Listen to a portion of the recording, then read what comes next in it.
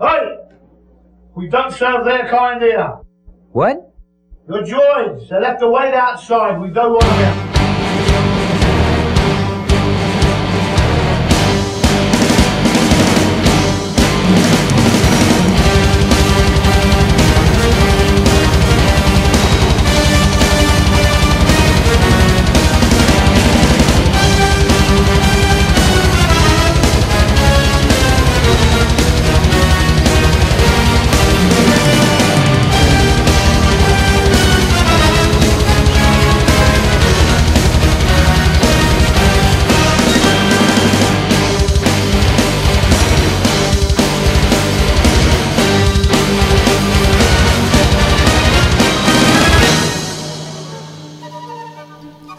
Hello and welcome to the debut edition of the Star Wars Forum UK's podcast.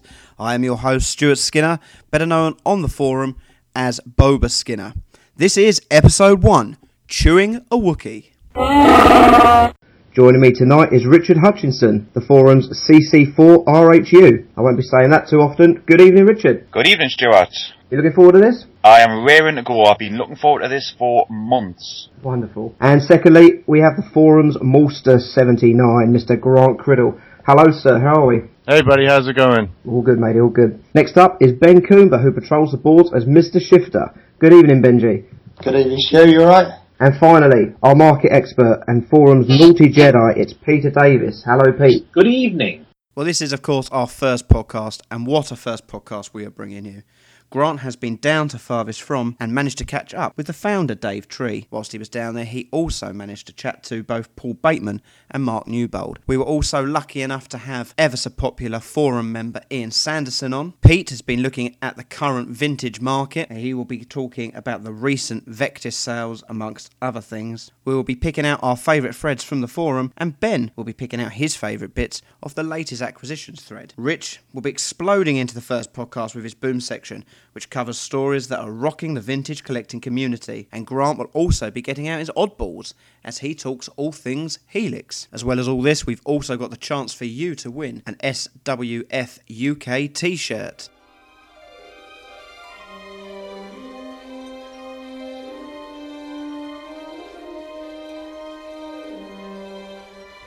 Now, Grant, what have you been up to and collecting in the last few weeks? Well, Stuart, I'm a Star Wars completist. I've been collecting since 1994. Took a brief break in 2002 after my heart was broken by episode 2. I still haven't got over that. Yeah, as a Star Wars completist, I collect all kinds of stuff. Recently, I've managed to film my Wallace Berry & Co. Darth Vader shop display, which I managed to get from Bob Fisher, who was a major inspiration to me in the early 90s to get into Star Wars collecting as a completist. Sadly, he passed away recently and his collection has been sold off. So it's an honor to have one of those pieces and now starting to fill it as we go along. I've just picked up as well a 30-back Princess Leia in the Bespin outfit. That's with the original picture, which is great, and a Luke Bespin on the Tri-Logo card. So, happy to be here. May the Force be with us. While you were at your events recently up at Farthest From and Burnley, did you pick up any old vintage goodness up there? That's where I got the Leia and the Luke. I promised myself I wouldn't buy anything, and within about 10 minutes of walking in through the doors, I'd spent £470. Big thank you to Andy off the forum and Scotty Boy Dave off the forum as well, who I bought these pieces off. So really happy with that, but in loads of debt at the moment. Oh, good. And what piece are you looking for next? Anything in particular? Oh, mate. Actually, we've just booked tickets to Anaheim in celebration, so everything's going towards that. But if anyone has a 45A Palitoy TIE Fighter pilot to go with my Focus, that would make me very happy. You're making a big trip then? Not going to be a cheap one? No, it's not going to be a cheap one, but I think we only live once and experience is everything, and I'm looking forward to going over and meeting up with our American friends over there. Ben, let's have a chat to you about your earliest memories of those little plastic toys. I, like most people, are of a certain age, mid-30s, and lived through Star Wars films as a youngster. I was born in 79, so I missed out on Star Wars. My earliest memories of the films were seeing them on the television at Christmas, obviously the figures that came with them. So I had a few when I was younger, played with, chewed, ended up getting rid of them when I was about 13, 14. I was at a car boot sale as a seller, spent all day selling all my old rubbish, and had a fistful of notes and found someone that was selling Star Wars mint on cards, which I hadn't seen in a long time. Bit of nostalgia, picked them up then, and I've sort of plodded along really slowly in the hobby ever since. Sporadically collecting, picking up things, literally with years in between, until more recently where something's happened and I've sort of sped up my collecting, trying to get together a collection of nice condition loose figures and a collection of basically various mint on cards, one of every figure but on a different card back. Just have a nice diverse collection, sort of about half of the way through that now at the moment, I suppose. So you've been collecting for a long while, but you're relatively new to the forum, aren't you? Yeah, I've not been on the forum very long at all. What it was that kick-started me was I went out to Germany, Celebration Europe 2. I was also at Celebration Europe, but because I didn't really know many other people that were collecting, and I've never really been a forum type person, Celebration 2, Europe 2 gave me a bit of a kick, and that's how I found the forum really. I originally came on looking to increase my collection and happened to meet some like-minded people along the way. It's a really friendly place to be, and I've met a few people in person now, attended a few events, and yeah, it's a great forum. And Pete, you're also relatively new to the forum, just a few months, but you've made quite a contribution on there since joining. Some might call it a contribution. What is it for you that makes you want to contribute and post on the threads? I was into Star Wars, like the rest of you. I was only 3 and a bit when my mum took me to watch Star Wars, my older brother. So I've been into it since then. I think the first figure I had was the 12-inch Luke Skywalker, which I've still got, all complete, no box or anything. But and then from then it went on to a fascination with droids and anything robotic. And I wasn't big into the people figures; it was more robots and monsters. And it went from there. About mid 80s, I sold it all off to buy a computer. So I sold most of my stuff off, and my vintage collection sat in a little white mailing box I've got next to me here, and I'm slowly reassembling the collection. So I'm about 7 or 8 short of finishing it. Through the last 17 still to go. I've got a lot of weapons to get, but people like Ian off the forum and Mumbo off the forum have been helping me assemble that collection, so I'm not too shy of finishing that now. So, and then after that, I don't know. I might delve into the card backs. I don't know. It's a pricey business. Also noticed that recently on the thread that you collect the old Topps cards. You got yourself some minty sets of them. Yeah, it's. Myself and my brother used to obviously have to have a set each, so we collect them. I have some vague recollection about a friend of mine used to work in a shop, so his mum used to own a shop just around the corner. I think he might have stolen a box of cards, and we just rifled through them trying to assemble our sets. It was either that or stickers, I can't remember, but I used to put those pictures together on the back of the blue cards and the red cards. I mean, it was, trying to finish those pictures was an obsession. I mean, I absolutely adore those cards, and I've kept those cards all the way through life, so I'm never ever going to sell them. I absolutely adore them. I'm trying to get like a rough set to assemble the picture off the back of the blue cards, which I post on the forum. So it's an absolutely stunning idea to have picture cards on the back of these things. The Topps cards have just been fantastic. I didn't even know until recently there was a yellow set and a green set. I always thought it was just blue and red. I mean, that's what's happened when you come back to to a hobby. I mean, I collected a lot of modern stuff through the 90s when I was travelling around Europe and stuff. Didn't really sort of touch much on vintage. I didn't think there was much around, so I didn't really think about it until recently. So decided to get rid of all that stuff, which I've sold off to various people on the forum. Richard is one. Decided to put all that money back into collecting vintage. So I've seen the light. Obviously, you just brought up Rich then, buying a bit of a modern. Rich, looking through the old threads the other day, looking at what people have purchased and whatnot, and I do notice that you're after a full set of Phantom Menace figures at no more than a price of £2. Can we ask you why? Well, to be honest, I haven't got a clue. I do enjoy the prequels, I do enjoy the films, and I thought if I can get a full set of Episode 1, Episode 2 and Episode 3 carded figures, I would put them on display, but I'm only going to pay £2 each for them because that's all really they're worth to me. They're not something that I'm going to go out for. I'm not going to pay £20 for any of these rare ones. I just want to collect what I want to collect and display them nicely. Yeah, I thought those Episode 1 days were over, but apparently not. Apparently we do have an Episode 1 fan. Obviously, Richard, that's not all you collect. What else is your main focus in your collection? Well, my main focus is to collect everything, including major variations, loose. I'm not interested in boxes. I'm not a carded guy. I want to hold my figure. I want to, I said this to sound corny, but I want to touch the figure as well. I want to be able to play with the playset. I want to be able to assemble the ship. And thanks to people like Adam and Ian, I managed to get quite a few variations, which I thought were going to be quite hard to track down. I've just recently recently got something that I wasn't even aware of, a Hollow Tubes IG-88. I've heard a lot about the Hollow Tubes Tusken Raider, so that was the goal. I was after that one for quite a while, but now I've just found an IG-88, which I'm pleased. And can I just reiterate, Adam, if you're listening to this, I'm only after major variations. I'm not interested if something is a slightly different shade of green. Oh, that kind of covers what I was going to ask you, because I noticed you put your IG-88 army up, as you were calling it. I thought you... Yeah, yes, that was an accident, actually, the way that happened. I can look at two figures and can't tell the difference. So I asked for a silver IG-88 off Adam. So you sent me a silver one and I put it next to mine and it was identical. I then said, Adam, I think you've sent us the wrong one, and after a few photographs he said that I had a grey one. Sorry, I had a silver one. So I wanted a grey one, and then we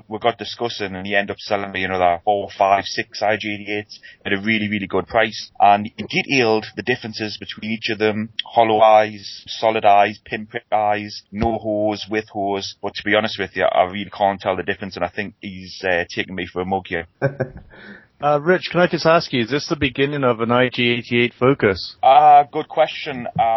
I would say no, because I'm only going to collect major variations, and I think not too many figures have that many variations. I'm probably going to leave the IG-88 now. I'm going to go back on to completing my 12-inch loose, which I've been trying to do for about a year now. I think I've got an IG-88 you can have, Rich. It hasn't got arms, which I think's a really special variation. Yeah, well, if you put that on eBay and advertise that as the special rare no-arm IG-88, I'm sure some sucker will buy it.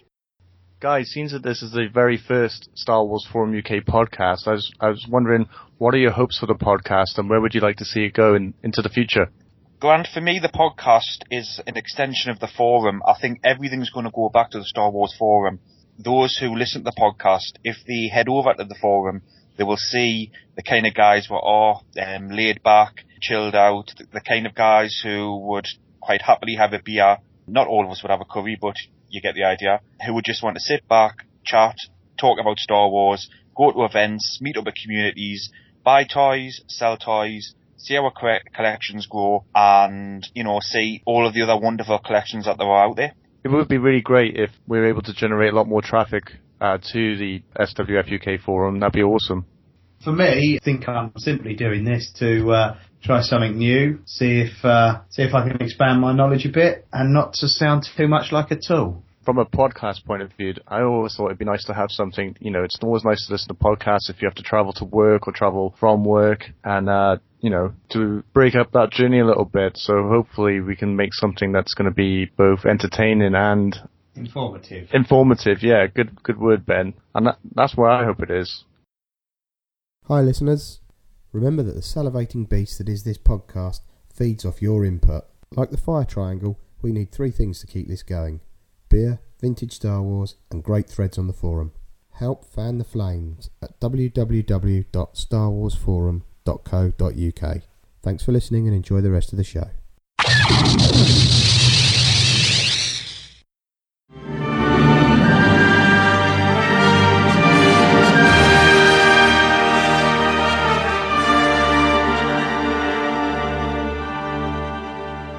One of the most popular threads on the forum is without doubt the latest acquisitions. With over 1,500 pages of comments and a staggering 22,734 posts to date, it was the obvious place to start this podcast. Ben, you've been keeping a close eye on the acquisition pages. What has grabbed your eye in recent weeks?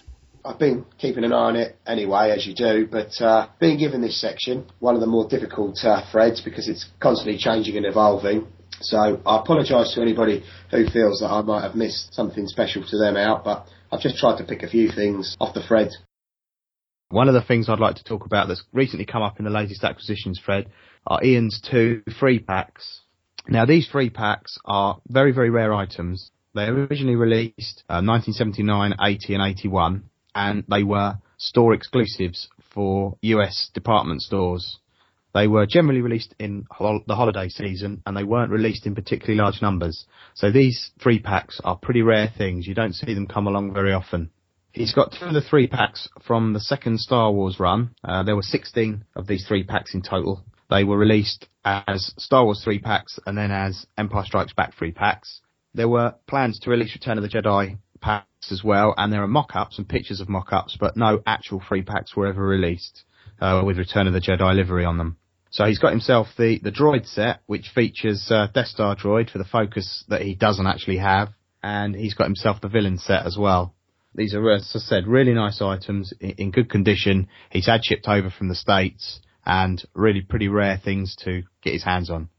Ben, I've been looking at the pictures of these 3-packs, and one thing that I'm puzzled about is the 3-pack that's labelled as the villain set. In that set is a red Snaggletooth.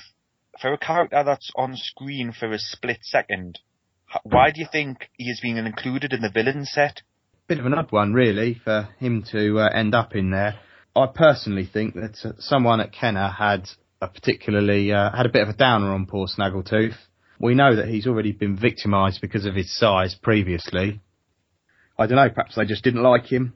He was featured in the Cantina, obviously, completely anonymous. Not really any particular thing that would give you a steer as to why he was a villain. And when you look at one of the other 3-packs, which is the creature set, that includes Greedo, who I think would have probably made a far better villain than Snaggletooth, given that it was indicated in the film that he moved within certain shady circles. So I think Snaggletooth would have made perhaps a better fit for the creature set, and Greedo maybe a better fit for the villain set.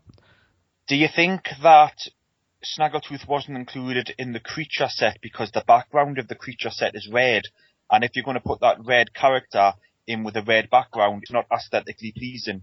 Yeah, that's a good point, Rich. That could probably be the reason why. If you, as you say, if you look at the creature set, it's got a red background, it would have made the figure quite anonymous. He didn't have to appear in there, though. There are examples within the 3-packs of figures being duplicated, so it wasn't an exclusivity thing.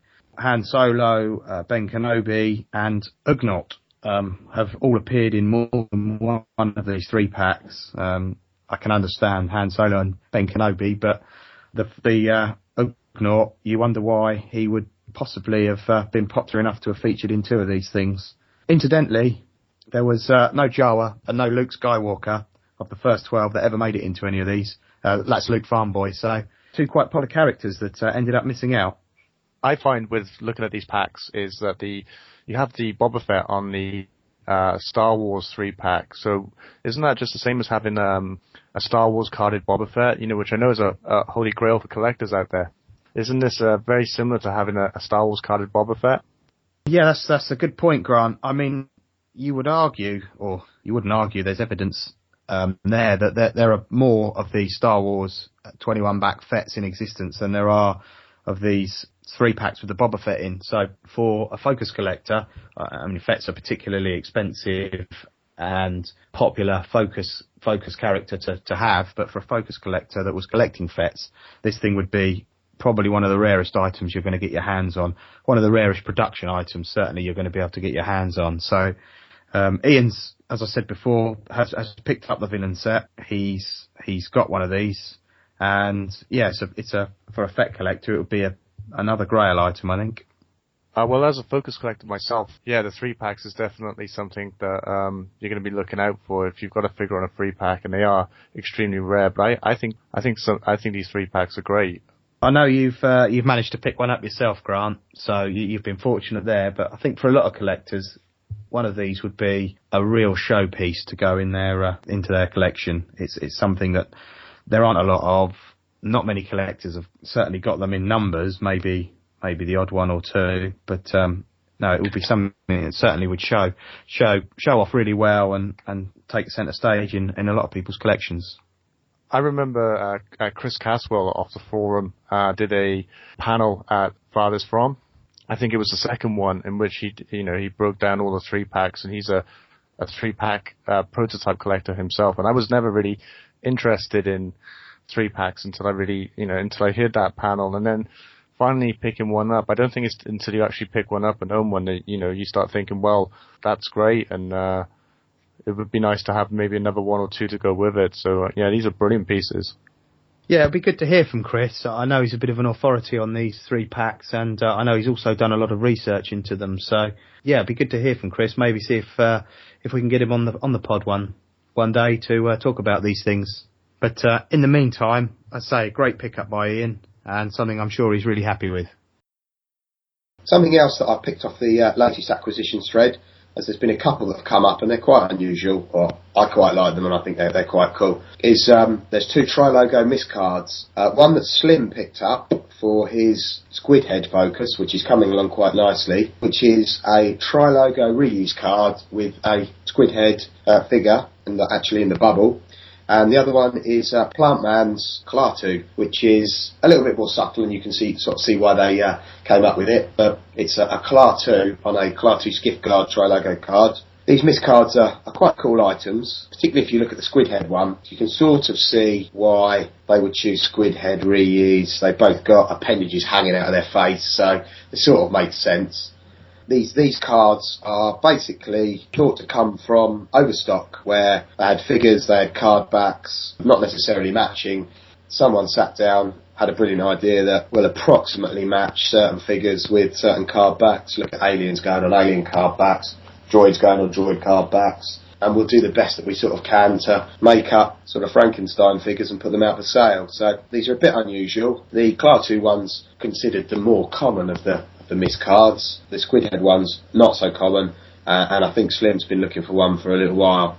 Yeah, Andy's Klaatu Skiff is super mint. I think it's on page 1505, and that is a really nice piece. I think that's the most common Tri-Logo miscard. I would probably have to ask Joe about that. But I was thinking, as for like a focus dilemma, which do you think is the most important if you had 2 different focus collectors, say one's a Squid Head and one's a Reese collector, and you have the Squid Head figure on a Reese card back? I mean, which collection should that mock go to? I think you know as well as I do, Grant, that both collections will feel that it belongs in theirs. I think the next thing for Slim to try and find, I don't know if it exists or not, because again, there's not necessarily everything known about these miscards, is to try and find a reuse on a Squid Head card back. Yeah, that'd be awesome. Yeah, Ben, I was wondering, because this is at the end of the Star Wars line, was the factory more interested in just getting rid of everything and emptying the factory of Star Wars products? From what my research has led me to is basically, it was clear the stuff that they had, sell what they had. I don't know whether they stopped production at the time or not, but I think from what I've read and from what research I've done, it was certainly to clear excess stock rather than anything else. These miscards are something that's only really become a bit of a niche collector's market in recent years. They used to be considered something that was quite undesirable amongst collectors and a bit of a sort of freak thing, so they never really used to get much attention paid to them. It's only more recently, more research has been done, forums and other collectors have compared what they've had and managed to put together records of what's what.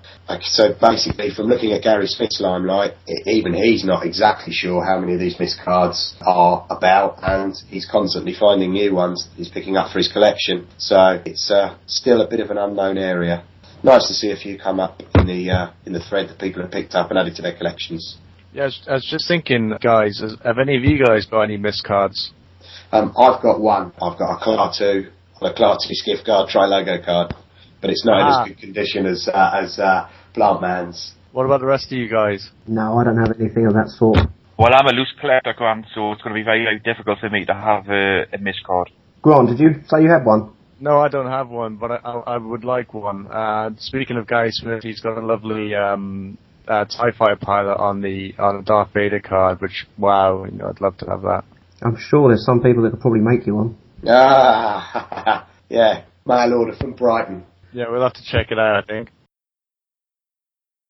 Something else that I wanted to highlight in the latest acquisitions thread was CoinNut's recent acquisition of a large number of Revenge of the Jedi proof cards that he's picked up from another member on the forum. The original title of the 3rd film, or the 6th film, was reported to be Revenge of the Jedi prior to its release. George Lucas actually wanted to title it Return of the Jedi, but the producer convinced him that the word wasn't strong enough, so early in the production process they changed it to Revenge of the Jedi.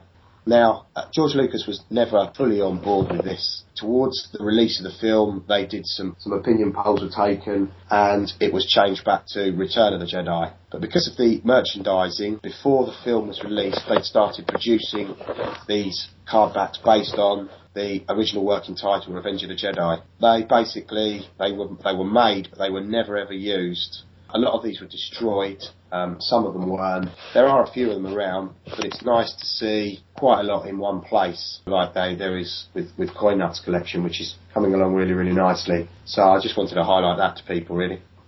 Do you know what? I think that Coin Nut got a lot of his proofs from Bram. Maybe it'd be an idea, guys, to either get a Coin Nut or Bram to come on and discuss these proof cards, because I believe it's really difficult to get a full set of them. I think it is, and there's also not just completed proof cards. There are also intermediate stages of the printing process. So I know for a fact that there's proofs exist with just the Revenge of the Jedi logo, without actually any character picture or any character name. Various parts of the production process. Ben, I'm led to believe that there are 50 of the Revenge of the Jedi proof cards. Have you found any evidence to suggest that the others were made and they've just been destroyed? It's just that 50 is such a clean number. It just makes us wonder if there were only ever 50 made and the others weren't made. The reason that there are 50 proof cards is it's a deliberate number, and basically there were 48 cards that were on The Empire Strikes Back that were going to be automatically rebranded over into the new livery. There are an additional 2 cards. Now, the 48 Empire Strikes Back cards included the C-3PO with removable limbs and the R2-D2 sensor scope. They also produced a 49th card, 49th Revenge Proof, which was an R2-D2 card, which was the original Solid Dome R2-D2, which didn't have a nameplate, and a 50th card, which is often known as the error card. It's basically a blank Revenge of the Jedi card, but speculation is that it would have been Solid limbed C-3PO, as those were the 2 figures that would have made the number up to 50. The Revenge of the Jedi proofs obviously 48 back. There are in existence some 65 back Revenge of the Jedi proof cards. There are a total of 32 of these, literally just 32 of these proofs that exist. They originated from 2 large printed sheets which came from the same source and have since been cut up. So the most common revenge proofs that you the only revenge proofs that you tend to see available are these 48 back ones, but still a very nice piece of pre-production and a very nice piece of Star Wars history.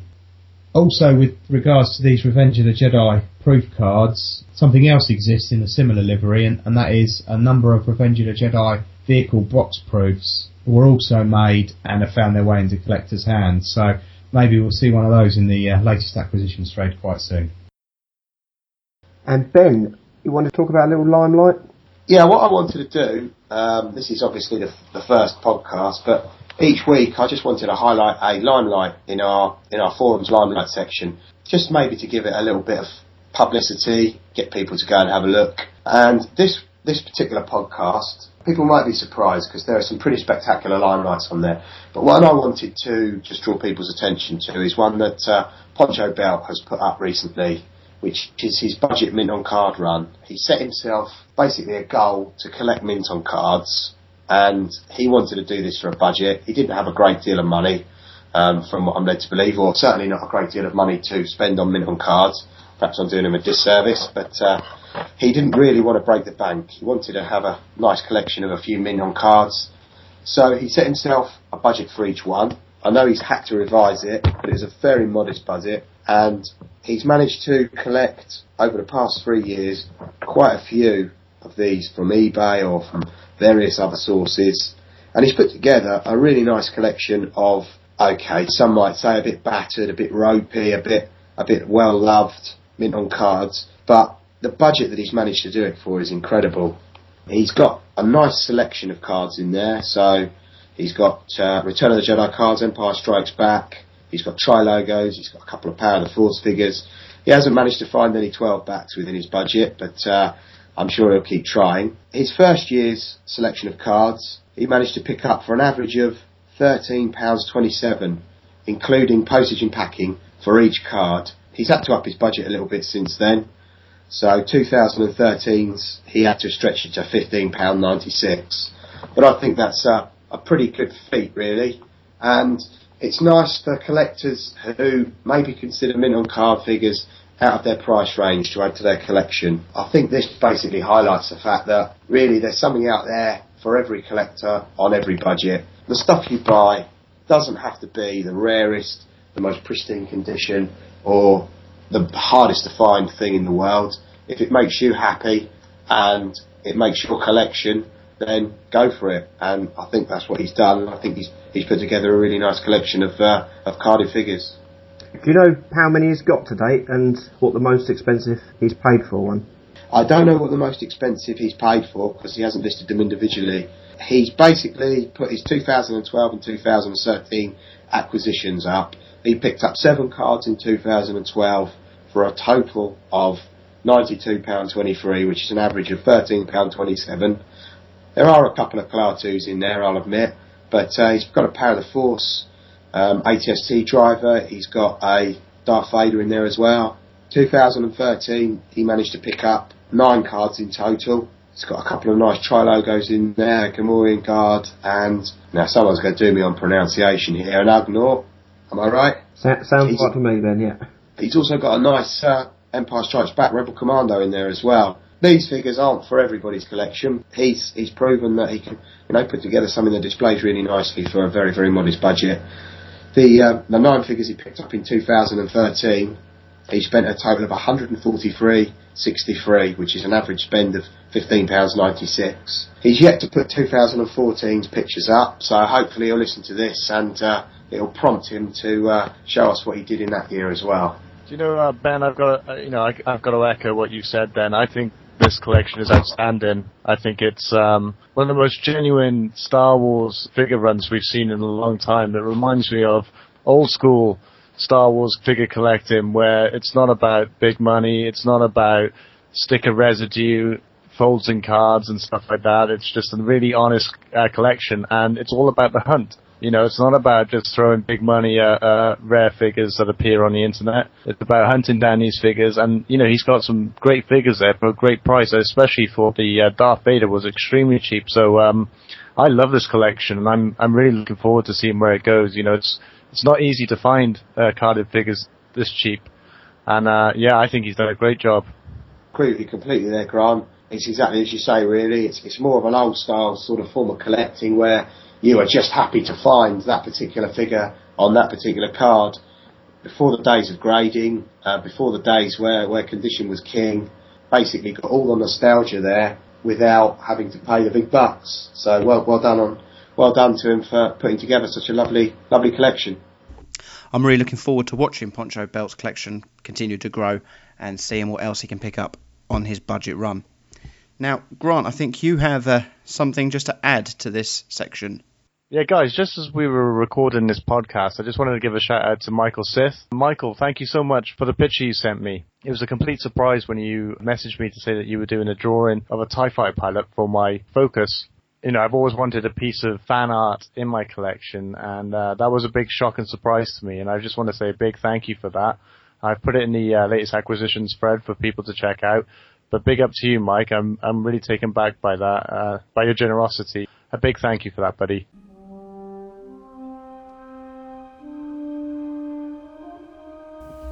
So coming up now is an interview with forum member Ian Sanderson, but briefly before this, Richard is going to tell us some of the forum history. Well, the forum was set up in December 2005 by Ed Jedi. He was a member of Rebel Scum, and due to some issues with Rebel Scum, moderation issues over there, and the fact that the majority of sales were states-based, and we get crippled on postage and taxes, etc., he decided to set up his own website based in the UK. He was at university at the time, and he was studying for a multimedia degree, and I believe that it was Boxing Day 2005 when the forum went live. I was a bit surprised about that because Boxing Day is a traditional day for football, and Ed supports I think they're either 7th or 8th best football team in London, which is Tottenham Hotspur. So I thought he would have been at the Spurs match. So it had quite a slow start initially. Ed tried to attract members by linking to his eBay sales. I certainly know that Chris Mann, who goes by Jedi Masters, he found the Star Wars forum through one of those eBay sales. But in 2006, Ed decided to move it on to the next level So he registered SWF UK as a domain name, and as he was transferring the files over to the new database, unfortunately, the database corrupted and Ed lost everything. That was posts and users, the whole lot. So he had to start again from scratch. It took a long time to get going again. I believe there was a bit of bitterness, a bit of anger, the fact that this happened. And really, what I'm going to call the new forum, or the new reincarnation of the forum, really took off in 2010. Membership absolutely exploded back then. And I'm putting that down to perhaps a lot of people like myself who've slowly got back into collecting, the internet being much more widely available. And we've now got a nice healthy group of 2,168 members as of today. And membership's growing daily. We have 4 mods on there who are Joe O'Brien, and everybody knows him as Tri-Logo Joe. We have Andy Plantman, we have Weasel, and we have Cape Town, who are all regular moderators, and you know, they do such a fantastic job. They're so laid back, and they pretty much let us get on with what we want to do. Unfortunately, what we found is that when members hit around about the 2,000 post count mark, they seem to stop posting as much, and I take some feedback on board, which was told to me last week, in that there's only so many times you can say that a Jabba is fake. Well, Star Wars Forum UK is a lot more than that. There are a lot of topics going on that I encourage people to join in, such as the event section. By its very nature, it can be repetitive. We'll have new events going on monthly, so get involved with those. Obviously, the latest acquisition session. We are learning new things all of the time. You know, the hobby is growing, and if you think you know everything about Star Wars, you're wrong. We also have lots of threads and off topics, so if you're interested in football, if you're interested in any of the artistic threads that are put on, get involved, join in the off topic section, you will be welcome. One of the things that's keeping me going on the forum is the amount of sales. And there are a lot of people on there who are fantastic. I can trust them. If I've got an issue, I can get in contact with them. I can send things back. I'll get things replaced, no problem. And one of the top guys, and I'm pretty sure everybody on Star Wars Forum has dealt with him, one of the top guys on that forum is Ian Sanderson, who goes by ITFC Ian.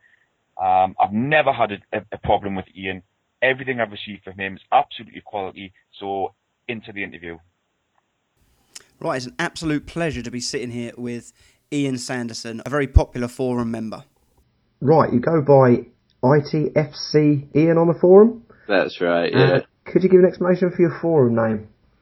So those sadly. I think I can guess what it means. Very, very sadly, it's my football team. When you first sort of logged onto the internet, maybe 10, 15 years ago, yeah. Everything asked you for some sort of password or some sort of handle, and it was the first thing I thought of, to be honest. And then obviously as you move along, in order to keep up the repetition, you use the same thing. It is a little bit sad, I'll admit that, but it's what my eBay handle is, and it's what I'm on every forum as, so. It's not tough being an Ipswich fan then in Norwich. It's incredibly tough being an Ipswich fan in Norwich, although it's a lot easier now. So it's been a bit hard the last 2 seasons, but I can go to a game next year, can't I? Yeah, you get to play them, yeah. Yeah. Yeah, see now on the forum you appear to be the go-to guy for the old items when people are looking for them. I know when I first joined I put a list of stuff up and you... I PM'd you. All of them, yeah. I was going to say, if you've been through my login and my post, then I imagine PM sent is probably one of the common. That's it. Yeah. I think it was the post, isn't it? First time I last post on there. Basically, what we were just wondering, where do you continuously get this bottomless pit of figure shit to continue to buy everybody? It's like I mean, to be honest, I've been a salesman ever since I was about 7 or 8, and even at school I used to buy and sell Panini stickers and marbles, and as I moved on I used to go to auctions when I was a teenager and car boot sales, buy things and sell them. And really, it then sort of, the Star Wars stuff came along maybe 7 or 8 years ago.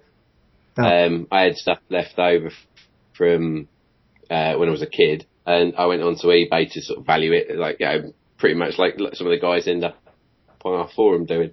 And then just as I'm thinking, right, I'll pull the trigger and sell it, I start thinking, do you know what? I didn't have one of those. Didn't have one of those either. And then what I was looking at is that you buy, I mean, this is sort of 7 or 8 years ago, you could buy the bulk collections relatively cheap. And I thought, do you know what? I can buy those, take out the bits that I want, and probably resell them in, not make huge amounts of money, but at least keep the bits that I want. And so I've been doing that ever since. And I mean, in fairness, it's just there's people that come to me, there's people on the forum that sell to me. I get quite a few of the guys that come onto the forum, looking to sell, and I drop them a message. I mean, what I don't do, I'm not a dealer, so I don't have to make margins, I don't have to make big amounts of money on it. As long as I can, turn a little bit of a profit or take something out of a set, then, I'm happy to move the rest on. So that's it. I don't want to give away too many trade secrets, though. No. Right, so basically I want to go back to the beginning then, where it all began for you in regards to seeing the first film and your first memories of the little toys. Well, I mean, I was born in 77, so I wouldn't have remembered the first film, or possibly much of ESB, to be honest. But I remember going to see Jedi in the cinema. My mum and dad, well, I'm one of four, and we weren't particularly well off when we were kids. So my mum and dad didn't really believe in little bits of plastic, although I'm reliably informed my aunt once bought me a Klaatu. So, but I had loads of friends, and one of them, his parents, obviously slightly better off, bought him everything. We all remember the kid on the street that had those. And I used to go around there in the summer holidays, and I mean, I honestly, hand on heart, can't tell you what I used to do with them, but I could disappear up there at 10 o'clock and I'd still be found in his room at 3 o'clock making some sort of diorama, or there's some sort of battle going on. But no, so that was it really. And then, I mean, I'd have thought I played with them till I was about, and picked a few up at jumble sales and things like that as I got a little bit older. And then it all really died off. Until I think sort of early 90s, I picked bits and pieces up at car boot sales with my brothers, with a view that maybe they'd be worth a bit. And as I say, and then sort of about 7 or 8 years ago, I went to sell them and got hooked again. Yeah, easily done that. I think, well, you see it, don't you? There's lots of the chaps come on the forum ready to sell, and there's definitely been a few of them that have ended up staying around ever since. Yeah, that's it. The forum, when did you come across the... I think probably about 2010. I think that's when I registered it. I'm online. I think like a lot of people, I lurked a bit first, and then you sort of pop up with an introduction, and you probably ask a few daft questions to start off with. And, I say, you just, as you go along, you either, I mean, there's people that have been and gone, and there's people that have been here for much longer than I have. But it's a nice place to talk Star Wars. It's, there's a bit of banter, there's a bit of a laugh. I think it's fantastic. I've met Ed at one of the furthest froms, and a really nice guy. Does a good job and lets us all crack on, really. Is there anything you dislike about the forum? Anything you think could be improved, or what is the worst? No, not really. I mean, to be honest, I know some people get a bit wound up by some of the some people that come on there and then they disappear off to eBay, or they come on here and make funny comments. But no, I think there's some good banter, there's good people on there, and to be honest, there's actually a really good community spirit on our forum compared to some of the other forums. I think some of the forums, they're good for information, but possibly not, they've not got the spirit that this one's got. No, I'd agree on that. So let's move on to your collecting habits. Okay. I want to start with a couple of your recent purchases, but I know you pick these up very cheaply. Very cheap. Very cheap. So, pick these up I've seen these on the acquisitions thread. Yeah. And the first ones I want to talk about is those peachy little 3-packs, and how you managed to pull off such a coup and find them. It took me a while, to be honest. Now, I think this, again, without giving away too many trade secrets, eBay is a fantastic source to meet people that are selling. Now, I think the chap who had them did actually list them up very briefly, along with a load of other bits and pieces. I bought some of his other bits and pieces. We got talking over eBay, and then we get the email addresses, get talking over eBay, get some pictures. He decides to take them off of it. He wants to get them fully valued. So we just have a lot of, backing to and fro-in, lots of pictures. And he's obviously new to Star Wars, but has a rough idea of sort of values or at least what he thinks they're worth. And it's about, managing his expectations in terms of what's a viable price for them. And for me, for getting a piece that I know, there's not that many of them about, and certainly not many of them over this side of the pond. So I said probably the whole thing took a few months. My good friend, our American cousin, Mr. Todd Osborne, did me a big favour in taking them and then getting them moved on to me. So I don't know. I should probably discuss avoiding postage charge costs, but just in case anybody hears this. But we did, so that saved me a bit of cash. It was a bit nerve-wracking, when you know what you've spent on these things and you're waiting for a box to arrive, but they did, and I say thanks to Todd, they got here safe and sound. So you had actually been actively seeking these items for... to be honest, I'm one of these collectors. I don't necessarily have a list of items that I need. There's obviously, I'm sure we can touch on the MOCs in a minute, but there's obviously items on that I do need. But no, I like to go for things that are, I just don't own. If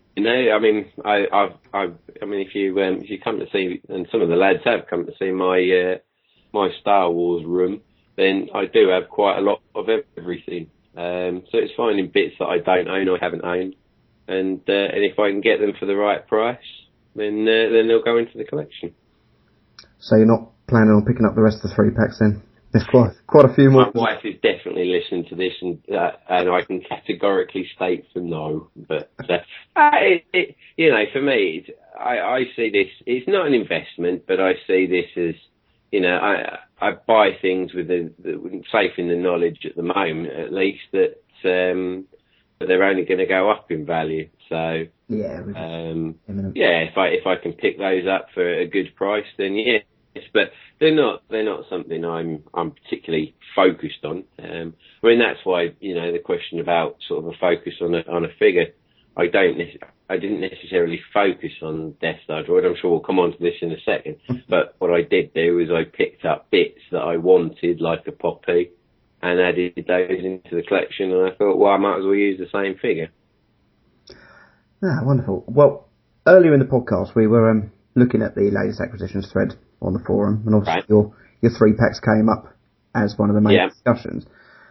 We were all debating whether Snaggletooth should have been in the villain pack. And why? Have you got any idea why he was included? Because we couldn't... to be honest, you're talking to the wrong chap there. I think you need to speak to Mr. Caswell. But no, I don't know. To be honest, from what I know of these, and he did actually do quite an informative little chat down at another of the Furthestron. But from what I know of them, they were put together quite cheaply. The amazing thing with these 3-packs, and Chris has got some adverts sort of back in the day for them, they were available at around the same sort of price as a mini rig. Now, if you think that was about sort of £3 or £4, then what they're worth. What I paid for them is a little bit more than that, £3 or £4, and yet you could probably still buy the mini rigs in the box for £3 or £4. So I don't think a huge amount of thought necessarily went into them. It was just a chance for them to shift on figures that in a bit a bit more bulk. I mean, I think today we sort of tend to overanalyze some of these sort of things. Why is that there? Why was that there? You know, at the time they were just shifting. Their intention was to shift bulk, and you know, that's what they did. And I always think it's always funny when you get people going, you know, why is there a PBB in that or PPP in that card there, or why is that yeah? And it's just, you know, they weren't caring about that sort of thing. It was they had a box of figures that they needed to shift out as quickly as possible. So you think Chewbacca being in the Android pack was that might have been a bit of a stretch, mightn't it? That definitely might have been a bit of a stretch. Perhaps they hadn't seen the film, the people were packing them. The second thing on the acquisitions thread was that case of B-Wing mocks. Yeah. Now that I have my good friend Mr. Poncho Belt to thank for that one. He put something up on the forum saying, who on earth would buy these? And I thought, you know what? I know who might buy those. I actually picked up a box of Jabba palaces from actually another chap on the forum, Andreas Haid, I think is his code, about a year and a half ago. And I got that, and I thought, I mean, it's not the easiest thing to display, clearly, but I thought that's a fantastic bit of history. So anyway, so suddenly, you know, link to the B-Wings on eBay, and I sort of did a bit of maths, and you were looking at, I think it's 48 of them, and the chap wanted just over £1,000 for them. I'm thinking, well, you know, even if you do the simple maths, you're only paying £28 a card, and then you get the packing box, which, you know, is a very unique piece of history. So I think I put an offer into him, and he accepted straight away. So I mean, it was another one that I had a bit of assistance from my good friend Todd with, but they arrived safe and sound as well. So I just need to work on figuring out how to display them now. Oh, so you're keeping them? You never collect? Oh yeah. I mean, I say from my point of view, everybody, you know, people think of me as a seller and you know, as someone who buys to sell, but where possible at least, I try and fit them into the collection if it's something that I haven't got. That said, my wife would be very happy with me shifting them out, but at the moment they're staying. And to be honest, I think they're a unique piece of history in that box. And if it's pieced out, then, you know, they're nice pieces, but they've not got that, you know. And you know, Timbo might disagree with me on this one, but he's not the most excited of figures. If it was a packing box of Han Solos, I think there'd be a bit more demand for him. But yeah, but no, they'll be staying put for the time being. Now, I might have got this wrong, but looking through some of your limelights and your posts on there, am I right in assuming that you're trying to get every character on every card ever released as a mock? Yes. It's every character on every card back. So, for example, Chewbacca on a Star Wars card, an ESB card, a Return of the Jedi card, a Tri-Logo card, and a Power of the Force card. So I'm not so fussed. It isn't, I need him on a Return of the Jedi 77, a 65, and a 79. Just need him on a Return of the Jedi card. So yeah, that is my long-term goal. Now that is a massive. Yeah, it's easy to start off with, I tell you, because you haven't got a focus. You know, I mean, when I first started sort of collecting mocks, it was brilliant because people would put up sales threads, and you know, 9 of the 10 cards they had listed I needed, so that was brilliant. But I think back end of last year, early this year, I got down. I should have done some research, but I think there's something like 200 and it's either 290 or 270. But I was 13 away from it. Oh right, so you're so that's where I got. Now recently, mainly to fund a couple of slightly larger purchases, I have looked let some of them go. The reasons for that twofold. Firstly, just to release funds. Obviously, I don't have an unlimited source, and £1,000 worth of bee wings does. I don't happen to have £1,000 lying around for bee wings. So that was the first reason. And secondly, I mean, I got down to the last 13. Now, pretty much every single one of those is a £700-800 card minimum. Which is a lot of money to pay for a mock. I think everybody goes through that transition of paying, £10 for a mock, £15, $20, £30 for a mock, and then you buy your first £50 mock, and then you buy your first £100 mock, and and so on. And for me, it is a lot of money to be paying. And I have a family and not particularly flush with cash, so that was one of the reasons I let a few go, really, just to sort of increase the things that I needed again. And the second thing is that some of the cards that I let go weren't in fantastic condition, so my aim next is to maybe upgrade some of them. Right. Well, not giving us the exact amount. Which mock was the one that you actually handed over the most money for? Probably my Droids Boba Fett. Oh. And that in fairness, that was the record twice, I think, because I bought a full set of the Droids cards over in America about 2 years ago, and then I obviously limelighted them. And I got a message from a chap on RS with quite a substantial offer for my droids set that I had at the time, to the point where he almost paid me exactly what I paid for the full set of them. So, I was a fool to not let it go. But then as soon as I let it go, it was like, I was a bit gutted. So one of the guys on the forum actually put one up, and it's not in as good as condition, but it was nice to have him, and he's a bit of an iconic. On the Droids card especially, he looks pretty good. So yeah, I'd say that was the one. That's the one I've paid the most money for twice. Oh, wonderful! And also during this impressive run of mocks, what's the best kind of deal bargain you've made on them? Yeah, I got a lot of my 12 backs from one woman, and again that was something that came through eBay probably about 3 or 4 years ago. I bought one or two of her cards and started talking to her, and it turned out that she was selling her husband's collection. He'd just passed away, or he'd passed away sort of 6 months previous, and she didn't know a lot about them. So we just started chatting. And I mean, anybody, and you'll find this, anybody who has bought from me in the past, I'm not there to try and rob people. I'm not there trying to tell people that their collection's worth a lot less money. So I'm quite honest. And she looked at completed listings on eBay. And in the end we came to a deal, and I picked the bulk of them up for around, I think it worked out to be about £150 each, which was, that made her happy. I was happy to be paying that.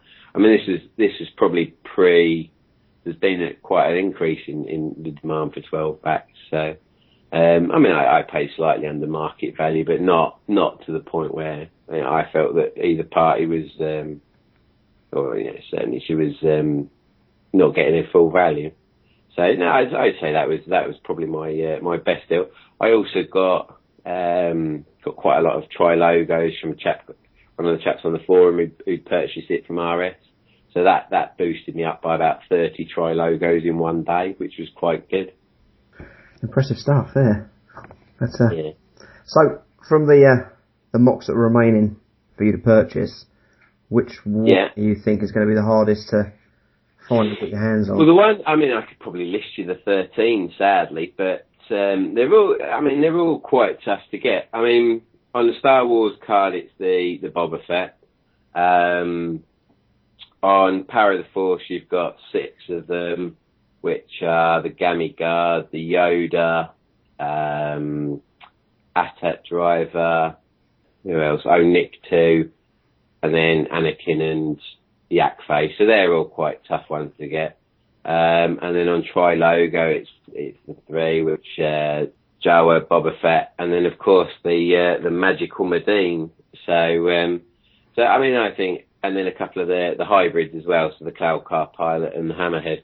So I think it's not that they're necessarily, some of those are necessarily difficult to find in terms of rarity. It's just that people aren't letting them go.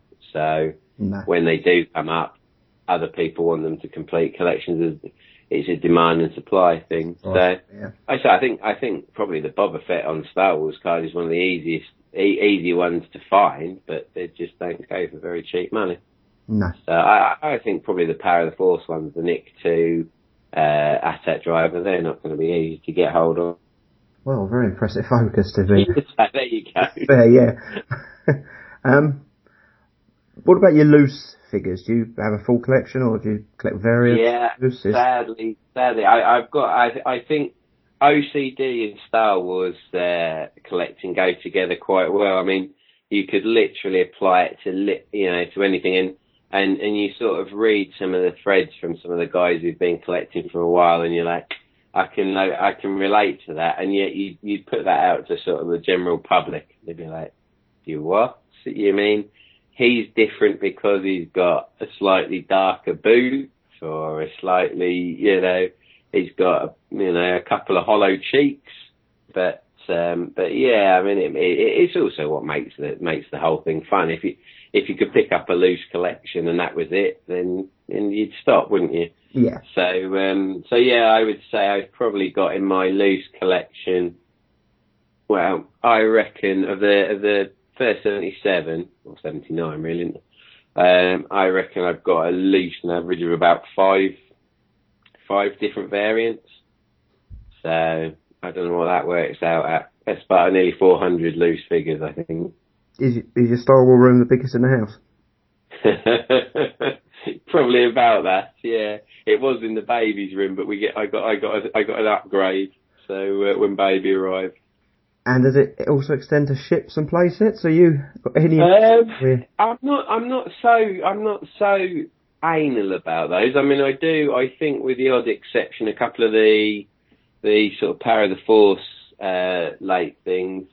I don't have a Land of the Jawas actually, but apart from those two, I've pretty much got every single one of them, and I have got a couple of different variants. I've got, for example, the Ewok Village. I've got the Return of the Jedi and the Tri-Logo one.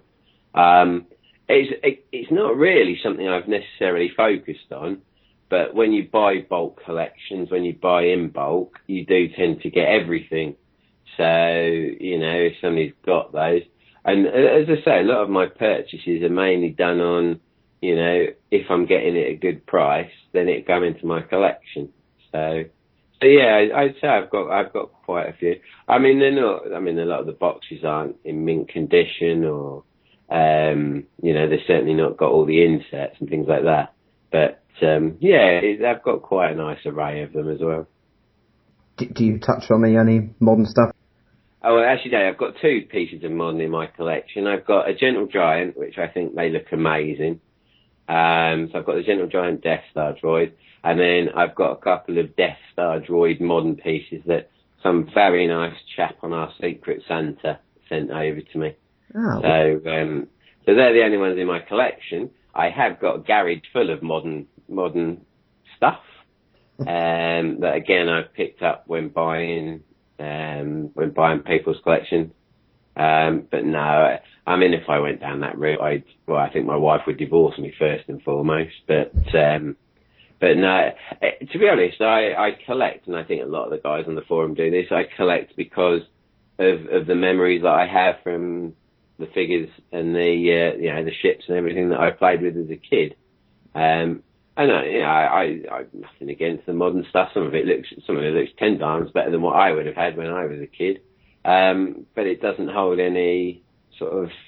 There's no sort of attachment to it. And yeah, I mean, in all honesty, I'm happy when I take some of it to car boot sales or to the furthest froms, or I've given some of it to my nephews, and I see people open it, and that's what they do, and they're opening it and playing with it as toys, which is, for me, what the modern stuff's designed for.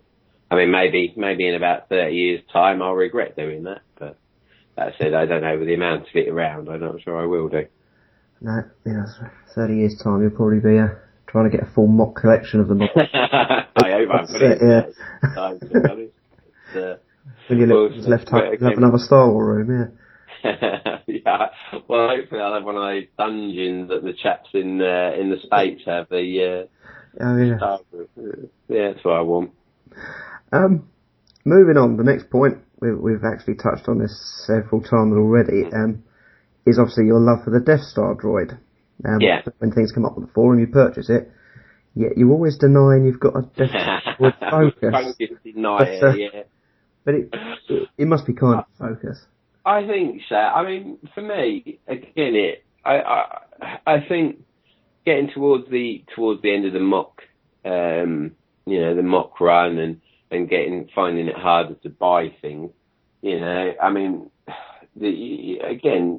a lot of the sort of satisfaction that you get out of this is finding new bits and getting new bits into your collection.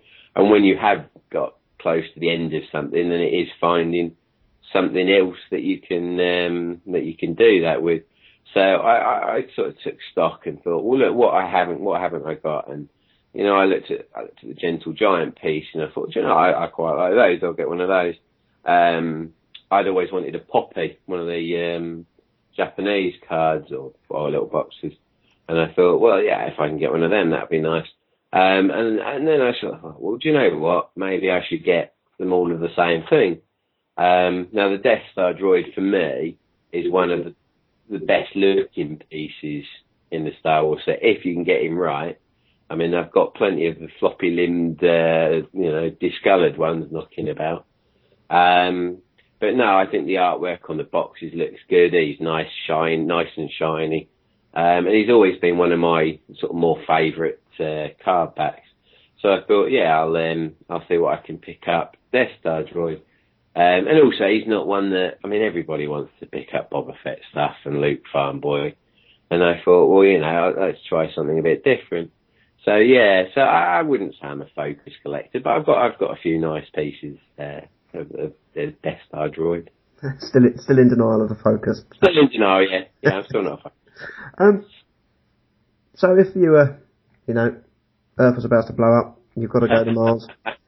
You can only take one single piece of your collection. One single piece. What would you be taking with you? Very, very difficult. See, if the Earth was about to blow up, then I suppose the value doesn't matter. So, but that would probably be the most valuable. Thinking I can resell it and restart, But no, I mean there's only one figure that I own from that I know that came from childhood. I mean, maybe some of the things got mixed in, but I've got a Rebel Commander with a chewed off foot. That I remember finding in a hedge when I was about 8 or 9. So he'd be one of the first things, but I reckon I could slip him in a pocket. So it would be the 3 packs that would come out with me. So. Next thing I was going to touch on was the Norwich Sci-Fi Convention coming up on the 8th of June. That's right, yeah. I don't want asking if you were going to be attending the show, but I have been informed this evening that you're actually doing a barbecue afterwards. I invited people on the forum too, said Bobby. I did it last year and only one person turned up. Although that person was Grant, who is a very nice I think he's coming again. I think he's the one that Yeah, I believe so. I think I'm giving him my couch again this year. So, I mean, I've actually messaged them to get a table there, because we did go there last year with one of the other forum members, Neil Jacobina, and Grant obviously came over. And we were, it's a fantastic day out. There's the dress up and everything. But in fairness, a lot of the stalls there were all selling modern, and I think there's definitely a niche there for vintage. So hopefully, I'll be having a table there. But you can consider this an open invitation as long as they don't go Facebook wide and I have the whole street full. Then anybody's welcome, and we can do it the night before or the night on the night. Either way, so there's the offer out there. You might be safe with the way this podcast. I think I should be all right. Yeah. And what about farthest from? Are you coming to July? I noticed you had put up that it was my birthday or anniversary or something. So yeah, she's asleep now, so I'm sure I could touch that on her. I can probably be a bit more honest. I'd have thought so. My wife benefits from my sales in terms of getting the cash in her bank, so she'll probably let me out. So, but I've attended them all so far. I mean, to be honest, for me, it's a fantastic day.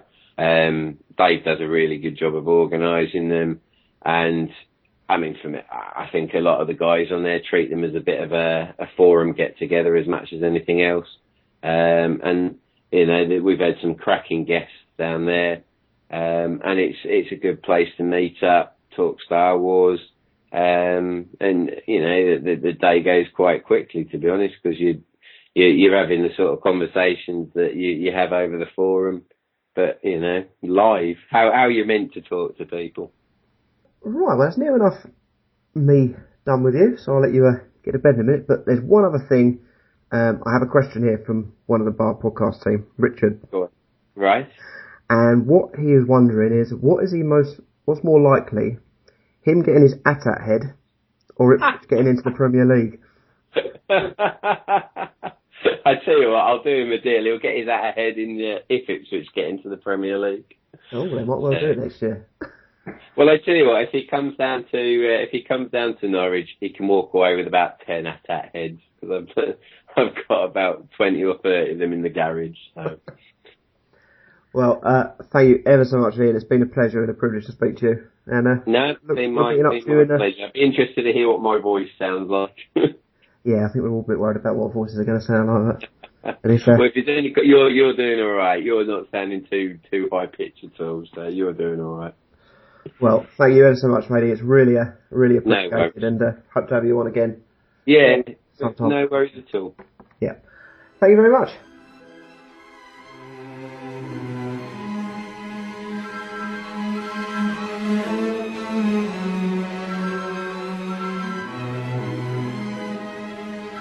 Okay, and on to the events section. What a wonderful job this is, to go to events and meet the actors and look at the vintage memorabilia there, and also speak to collectors. I personally want to say that this is a section as well that Mark Spook Hippie from the forum is also doing, but Mark can't be with us. So Mark, we're holding this position for you, buddy, and look forward to you joining us when you can. I'd also like to thank everyone. We managed to get 7 interviews for this podcast, 3 that will be releasing this month, and then 4 next month. But I'd like to say thank you to everyone. I mean, everyone was extremely generous with their time. All of these interviews that we've got today are from David Tree's Farthest From, and big thank you for Dave for allowing us to do this at Farthest From. And I think the best thing we can do is to start off our events interview is by listening to our interview with the man himself, David Tree. Right, guys, I'm here with the real UK Star Wars vintage collecting Illuminati, David Tree, founder of Farthest From. Dave, thank you so much for chatting to us today. No. Thanks for coming down and spending. Is this your 5th one? You missed one. I missed number 3. So you're not really like. That's a girlfriend. She's gone now. Waste of time. Yay! Hey! We're back on track. Well, no, that's cool. No, well, thanks for coming down and supporting the show. And I appreciate everyone's interest and all the rest of it. Yeah, man, I love this show. I mean, it seems to just grow and grow, and more wonderful stuff going on there. Is there any highlights of today that are in your mind? This is definitely the highlight for me today. I knew you'd say that.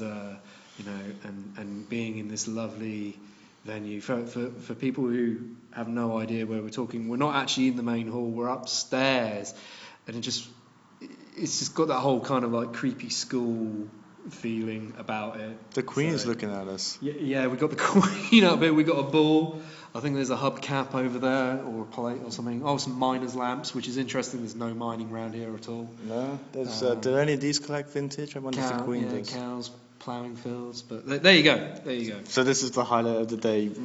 Dave, what was the inspiration behind Farthest From? Well, the inspiration actually came from a different source to this podcast, but a podcast nonetheless, which was Star Wars Collectors Archive, the Kivecast podcast, and to kind of give folk who've never been down to Farthest From before or all the cool stuff. I run a toy shop in the town. I started it as a shop about nearly 5 years ago, and at that point in time, I had to change what I was doing in terms of like my collecting, and I got very, very disillusioned with like the Star Wars collecting community. I don't really go on forums anymore anyway, but I got super disillusioned with everything that was going on, and there were a couple of deals that went sour.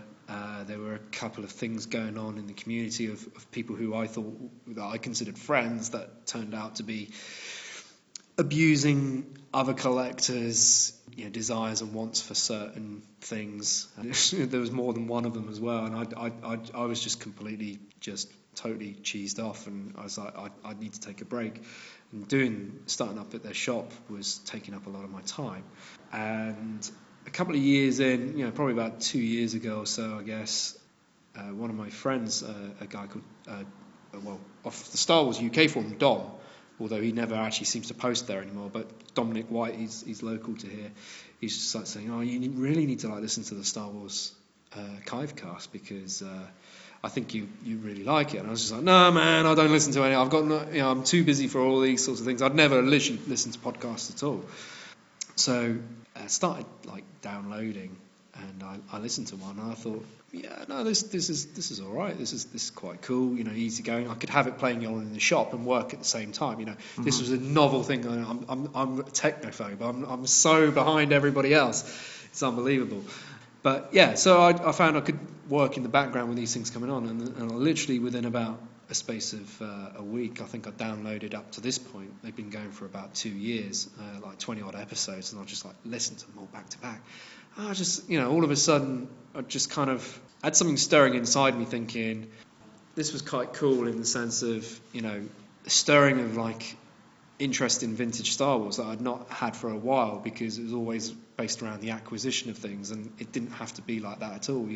I could kind of be interested in this stuff without actually having to physically buy it. And I then started looking around a couple of the forums, and I just thought, you know what, because those guys done that, we don't really have that in the UK, and you guys are like doing this with the podcast now. But I thought I'd just like start a show, because I was looking back to the point when I was most into Star Wars, and it was pre-internet. You used to go to these shows and be in dingy halls and things like that, and it was so super cool because you physically had to pick up the stuff and look at it, and you made that judgment call whether or not if you wanted it or not. Now it's too easy. You go on eBay. The whole AFA thing, I'm not an AFA guy, and I just don't understand the appeal. I can see why people do it, but it's like you're taking someone else's opinion over an item, not your own. And I felt that we don't have that at all here in the UK, and where I do shows, you're finding less and less vintage stall holders at some of the big events. So I thought I'd put this together, and we did the first one. Similar day to day, pissing down with rain. It seems to freaking rain at every single one of these that we do.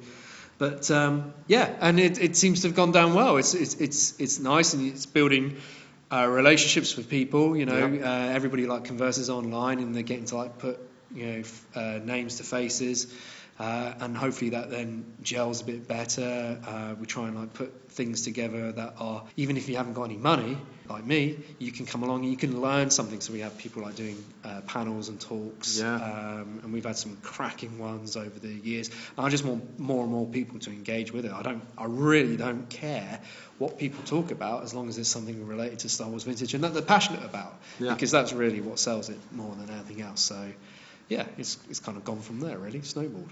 Yeah, we were fortunate enough to have Paul Bateman here this time. Yeah. Speaking about his relationship with Ralph McQuarrie and the great stuff that Ralph did for Star Wars. But I was also looking back through and remember Farthest From 1, which is in September 2012. You did the Palitoy presentation. Yeah. Which was and then did you discuss, was that when you discussed the relationship between sort of Action Force? Nah, that one, that was actually the second show, because that was when Gus and Duncan came down, because I deliberately held back on that one because I wanted to show those guys how Star Wars was incorporated into a British toy line. Action Force is always seen as just like the British version of G.I. Joe, but there was like unique things that the Palatoy design team incorporating elements of Star Wars parts and bits and pieces in those mouldings, and it's not really acknowledged or understood. So, but all of a sudden, if you're opening up this like Pandora's box of like, all of a sudden you've got all these things that people can see that they went on. It's like, oh wow, that's cool. I want to get that for my own collection. So yeah, that was a cool one. Yeah, I remember the ATST lid. Yes, on the Sea Lion, which is a two-man submarine, and then between the two cockpits there's like a little engineering hatch, and that's like the hatch of the ATST, and you got a space vehicle called the Satellite Defender, which on the underside has got the Millennium Falcon radar dish moulded into it. So, and they got G.I. Joe parts moulded in. So it's a complete Frankenstein of Palatoy stuff, Hasbro stuff, and Kenner stuff, which if either Hasbro or Kenner were aware of that, they probably wouldn't have been too happy, because at that point in time they were bitter rivals. Yeah. So it's kind of cool to sort of see that built in. Another interesting thing that you've introduced, I think that was from the second Fathers From that had Gus and Duncan down, which was good to have. Was the Pie Man. Yeah, the Pie Man was a good thing, but also the you had the trading cards, but you also had the flocked figures. What are flocked figures? That's my twisted way of giving someone a memento of the day should they want to come down. So the idea was to just look at an existing toy, alter it in some way, create something there that then just gives people a chance to like purchase should they want. So working with one of the traders here, Ian, supplying loose figures, and then we get them flocked. So flocking, for anybody who's not aware, is the process of statically charging bristles onto glue, and then once that dries it stays in place. And you normally find this on, like, for British guys, Action Man heads, so that's like a flocked head. For the US guys, that's like your lifelike real hair on your 12-inch G.I. Joe. But you sometimes find it in like dolls and things like that. But we started like abusing old vintage figures and creating Admiral Flockbar and Flockbacker and a couple of other characters and things like that. So it's just a silly way of for folk that kind of, just want to get something to remember the day. And 20 years down the line, it'll probably be sold on eBay for $50 million, and I'll be kicking myself because I gave them all away or something like that. But I don't know. But it's just one of those things that's just a nice little keepsake for anybody who's into that sort of stuff. Yeah, brilliant. You always make an effort to have loads of guests here. Like we've had Jedi News, lots of presentations. Like we had Chris Caswell did the 3-packs. That was awesome. Wasn't that just amazing? Yeah. We had Lee Bullock doing the 12-inch figures. Lots of always stuff going on. Lots of artists come in and either do sketches live or sell paintings. There's so much variety going on here. Last Father's Farm, which is back in December 2013, you brought a surprise out for everyone. Could you talk about that surprise? Yeah, it was Lee Bullock coming out of the closet. That's what I heard. Yeah. Who could believe the Kurgan? No. It was, I'm sorry, Lee, but I know you're keeping that for the next show. But it was a piece of rejected packaging that was tri-logo sheet of 30 cards that had been, in terms of the print orientation on the reverse, one of the colours went in the wrong way, so it got rejected, and it was used then to wrap up another piece of packaging, but amazingly survived after all this time. And pulled that out. It was kind of like, I didn't quite know how to approach that one really, so just pulled it out at the end, and folk loved it. Yeah, that was, and it had you got the Luke Bespin tri-logo on there. You got the Jawa tri-logo cards. Some real stunning pieces on that. Yeah. I mean, it's you can't really call it pre-production because it was a print. It was meant to be cut up and used for backing cards and things like that. But the fact that it got shoved through the printer the wrong way round on the reverse, and one of the plates, it's all come out weird looking on the reverse of the cards. It's a rejected, unused packaging sheet, but the odds of this thing surviving as a result, just been crazy. It's for my side of things, it's cool that even 30 plus years sort of down the line, there's still things that can come out of the woodwork, that people aren't expecting. So I enjoy that side of things, and if you can give people that, something new to talk about, then that's always good. David, another thing I'd like to quickly talk to you about is you said All the Cool Stuff, which is a shop in Fordham Bridge that sells a lot of Transformers, G.I. Joes, Star Wars, all kinds of crazy stuff, like a full spectrum of contemporary toys and collectibles. But also you were behind what's known as the Palitoy Archive. Can you tell us a little bit about that? Therapy. Is that still going? Is that something? Yeah. No, it's still there. Palitoy Archive was born out of a assignment for Celebration Europe back in 2000. For that show, it was 2007, but the work started back in 2006. Effectively, a friend of mine was the project lead for Celebration Europe, and we were discussing about creating content for that show that was unique to that show, so it wasn't necessarily a watered down versions of the celebrations that were held stateside. And that was my fundamental worry, was that you had one shot at this, one chance, and if it's not up to scratch, then it will limit the potential of success for future ones. So I put myself forward to create a toy exhibit, and at this point it's like celebrating 30 years of Star Wars. So a look back of where it came from and the idea of where it now is, with the current Hasbro releases and things like that. So I signed myself up for this thing. Yeah, it was tricky because I thought it'd be straightforward. No one in the UK at that point has got every single thing, so I had to call on the help of several collectors. And also, there was no historical information related to Palitoy. I was having to effectively create all these things, and all the different authorities that I was reaching out to, they were saying, well, no, we don't have any kind of records, but if you create some, we would really like copies because it's a gap. So it's bit off more than I could chew. So but the event itself, come Celebration Europe, everybody loved it. It was very well received. I was slightly frustrated because it wasn't what I envisaged and knew that could be done. So even after then, I then carried on the research, sort of talking to people from back in the day, from ex-employees to people, toy shop owners and things like that. Just talking to them and how they experienced working with selling not just goods of Star Wars goods, but Palitoy as a company as a whole. And it's just kind of been going on and on and on and on. And the ultimate aim will be a book, perhaps in some form or another, but it's effectively really to kind of collate all that information and put it there so that it is recorded, that should someone try and do a similar project down the line, that they do have something that they can refer to, whereas when I started it, there was nothing there. But the Palitoy Archive, that's not just Star Wars now, that would be covering everything the Palitoy have done, or? It started off, the original objective was Star Wars, but now it encompasses other products that Palitoy created and distributed, and in some sense, while we're talking about Star Wars here today, there's a whole wealth of stuff related to Action Man, which is the UK version of the 12-inch G.I. Joe, and Action Force, because these are things that they were working on right up to the point where the plug was pulled on them. So there's a lot of pre-production material and concepts and prototypes, and some really, really cool things to investigate and sort of record on that front. So but Palitoy was a doll maker, so they got lots of different things that you can cover within that.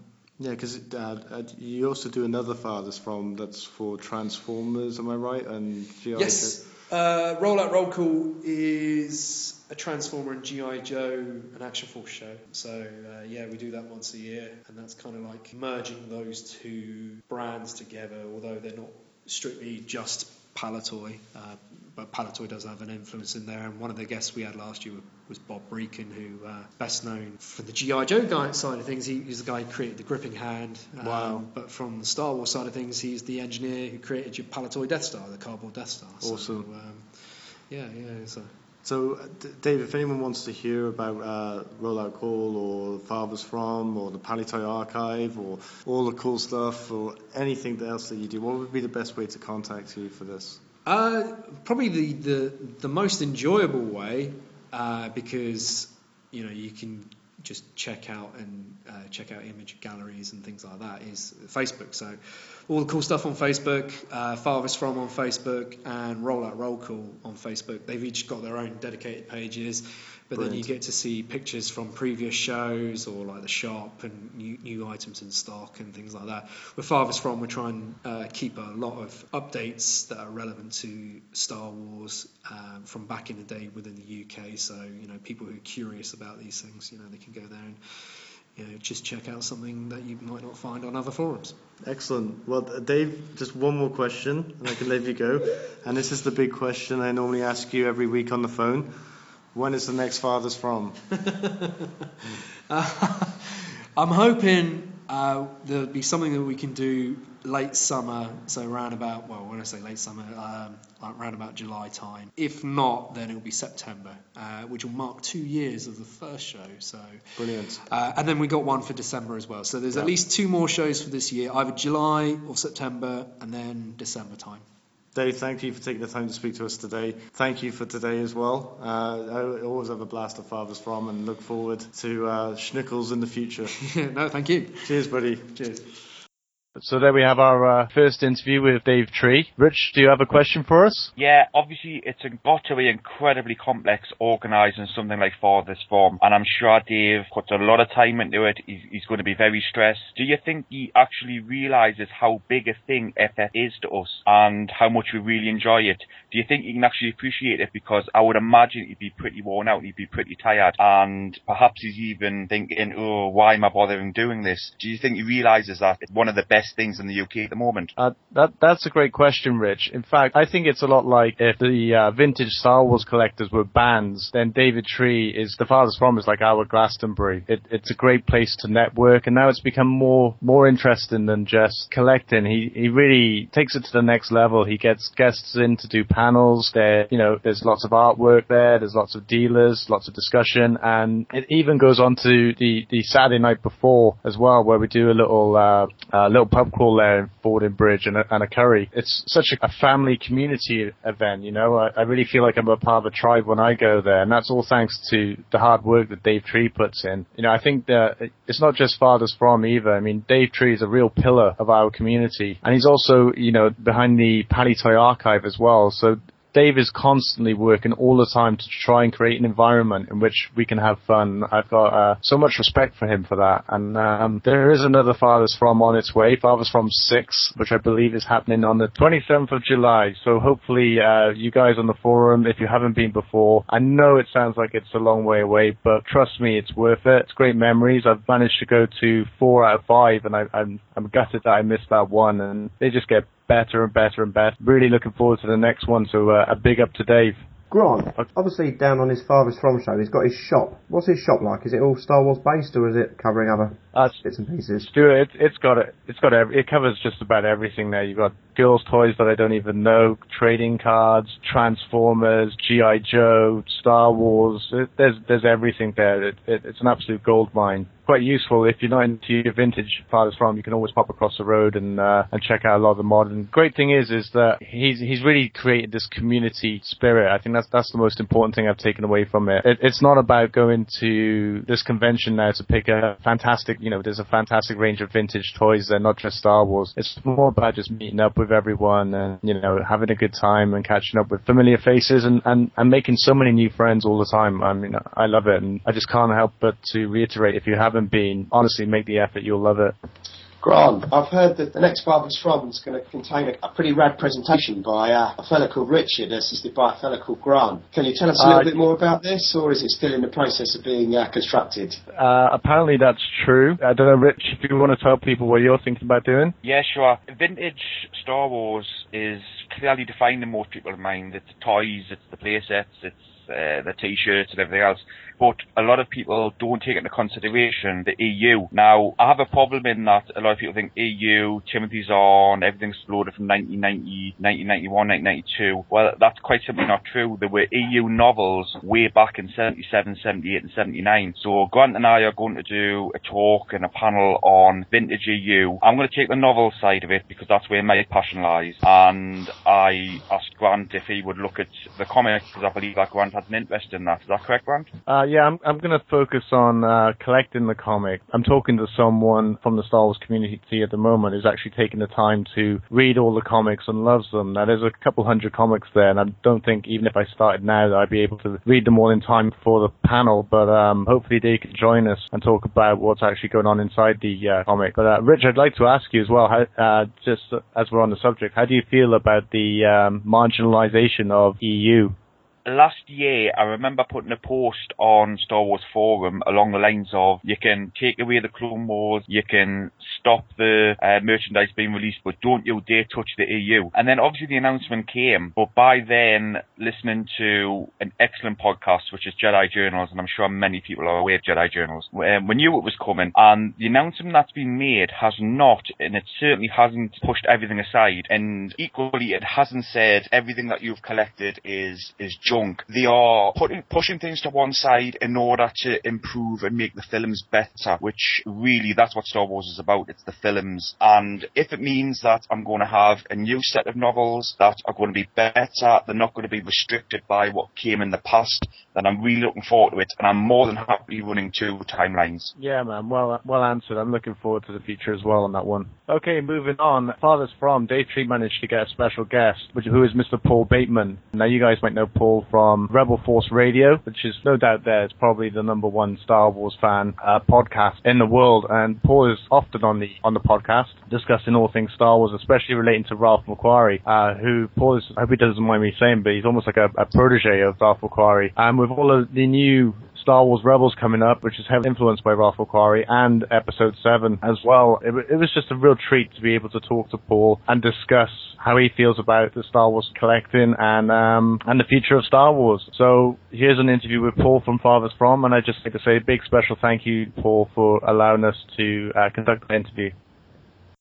Paul Bateman, thank you so much for taking the time to speak to us today. Very welcome. Have you enjoyed your Farthest From? I have, yes, it's been fantastic. Meeting proper fans, really genuinely into Star Wars and love it. And it's nice to kind of be in a small venue that's really intimate and just kind of sit around with a bunch of people and chatting to people who, instantly feel like your friends. It's great. Did you see any collectibles here that really caught your eye, or? Well, I'm not really a massive collector, but it's really nice to sort of see a bunch of old stuff. I make no secret of the fact that I'm seriously into the OT. Although I like the prequels, I'm much more into the original trilogy, and it's great to see all these vintage card backs. Yeah. I know Carl Newman's very passionate about that, but for me, it makes me drool a little bit as well when you see a lot of them together. It's like, oh, it's 1978 all over again. Definitely. Yeah, cool. Do you have any memories from when these toys were just a £1 or £2 in the shop? Any great memories from those? Well, when Star Wars first came out, my parents owned like a little kind of craft shop. Wow. In the Midlands, and my dad was an artist, and he used to paint pictures and make dolls' houses and things like that. And my mum was a seamstress; she used to make clothes and cushions and things like that. And they used to sell all that kind of stuff. And I think they were trying to instill a work ethic in me as a kid. And they were like, if you make something, we'll sell it in the shop. And then you can take the money and buy your own action figures, So Brilliant idea. I used to draw like Muppet masks on cardboard, like old bits of cornflakes packets and things like that. And then they'd put them in the shop and say, well, we'll try and sell them for 25p, And then I'd come back, after going skateboarding for a while, and they go, yeah, that mask sold, And I'm sure they were just like putting it in the bin and giving me 25p, But I remember working hard for my action figures as a little kid and just adoring them. I mean, when they first came in the shops, I didn't know they were coming. I remember seeing them through the shop window and just like going, hurry up and open up. I couldn't wait to get in that shop. So can you remember what your first action figure was? I'm not sure. I think obviously the first 12. I quickly got those. I think it might have been R2D2. I think. Right. I'm not sure. It was one of the. It could have been Luke. I can't remember. It's a long time ago now. Excellent. At the moment, you've done a lot of work for the Ralph McQuarrie. That's what you're known for, isn't it? Yeah. And have you what stage are you with that now? Are you finishing books, or have you released books, or? Well, we've kind of like, occasionally we'll there was a company called Dreams and Visions Press that was set up specifically to sort of promote, Ralph, and to publish a couple of books that were about Ralph. And the founder of D&V is a gentleman called Stan Stice, who I used to do a lot of work for Stan when Ralph was still with us. And we'd all work on stuff for the love of Ralph, and we were very keen to kind of promote him and make sure that kind of people knew how cool he was now, how fantastic we thought he was, and share the love, And so we did a number of projects where he was still around, but that's kind of died back a little bit since we lost Ralph. But D&V still do a heap of stuff, but it's quite modest now. We don't want to be seen to be, people can take it the wrong way and think you're exploiting him, which was never what that was about. It was about providing for Ralph, And so there are still things out there that we'd like to do with Ralph, and there are several projects in the works that we need to get permission to undertake, because obviously we're not like a big, multinational kind of organisation, and I'm only kind of like I'm a guy that kind of comes in and out of the flock, it's really kind of Stan's business. But yeah, we do intend to do more stuff about Ralph, and there's certainly Dreams and Visions have a Battlestar licence at the moment. They're hoping to do some stuff that relates to Battlestar down the road, but we're not quite sure when we'll get around to doing that, because obviously we all do other things full time. So I'm not quite sure what we've got on the cards. But Stan is always full of ideas, so I'm sure that by the time Celebration comes around, there'll be some unusual Ralph stuff on the way. He's full of great ideas. So. The Celebration, is that the one in Anaheim? Yeah. Now we had a drink last night. Did I promise I was coming? Quite possibly, I don't know. I was tired, and you were probably drunk, so I'm not quite sure. Right. I'm sure. It's going to be one of those events that I think is. If you only do one celebration, I think then the next one is going to be the really cool one, because obviously it's going to be the last one before Episode 7 lands and stuff like that. So I think lots of kind of cool stuff will probably be happening there. Well, you must be really excited, because by the look of what Kathleen Kennedy has been saying, and Dave Filoni, that there's Ralph McQuarrie is back in Star Wars in a big way with Rebels and Episode 7. Are you noticing these things as the trailers are coming out now? And yeah, I mean it's stuff like Rebels is. I was a big fan of the Clone Wars, and obviously a lot of the guys in the art department over at Clone Wars, were obviously huge Ralph fans. I mean, it's hard not to be a Ralph fan when you're a Star Wars fan, isn't it? For sure. But it's obviously Rebels is going to be full of Ralph influences, which I think is fantastic, and he would love that, and I'm looking forward to seeing that, because I think like the further they get towards Ralph, the more Star Warsy it feels to me, Yeah. So. But and it's obvious that the sequel's been more in the Luke Skywalker kind of era. I'm sure it's going to be a lot more Ralphie than maybe the prequels were. So yeah, I think it's good times all round. I think for people who love Ralph's art and love Star Wars. I mean, it's really exciting times, isn't it? We're going to get all these spin-off movies and everything else. I can't wait. It's going to be very exciting. Paul, hopefully we'll get to march towards Episode 7 with you. It's going to be a really exciting time for us Star Wars fans now. Yeah. If there's is there any kind of vintage Star Wars item that you've always wanted, and you'd like the people that listen to this podcast to keep an eye out for? Well, I wouldn't abuse my power, which I don't have any of. I don't know. Not really. It's there are things that I love, but I would never throw that out there, because times are hard. People work hard. They should be buying stuff for themselves, because I think a lot of collectors get a lot of fun out of collecting, and there's not a lot of stuff out there, is there? No. It's getting rarer and rarer. And I've never really been much of a collector anyway, so I think people that love it should get an opportunity to buy stuff, rather than me just kind of collecting stuff and then paying it no attention. Okay, no problem. Well, Paul, listen, thank you. I know you don't do many podcasts for everyone, and it's really a pleasure. It was definitely worth that pint. You're welcome. Thanks, man. And it's really, really nice meeting you. And I'd encourage everybody to go listen to Rebel Force Radio too, because lots of fun to be had there, and they're cool guys who know their stuff. So yeah, tell those guys there's a new vintage UK podcast on its way, and we look forward to coming over to Anaheim apparently. That would be good. And hopefully meet the guys on the other side of the ocean. Yeah, it's definitely worth doing. I mean, I would say to British fans who are thinking about going out to Anaheim, the flights at that time of year can be extremely expensive, but don't let that necessarily put you off, because you know you can get accommodation quite cheap. But I'd recommend to people who go over there, you know, it's worth kind of, you know, renting a condo or something like that. That's the cheapest way to do it. If you get like 6 friends, you can do it for like, you know, £100 each for a week. But you know, obviously if you're getting hotel rooms, it costs you that a night. So you know, go share, go with a load of friends. That's the way to do it. Definitely. Right. Well, Paul, thank you so much. Nice to meet you. Absolutely. Cheers, buddy.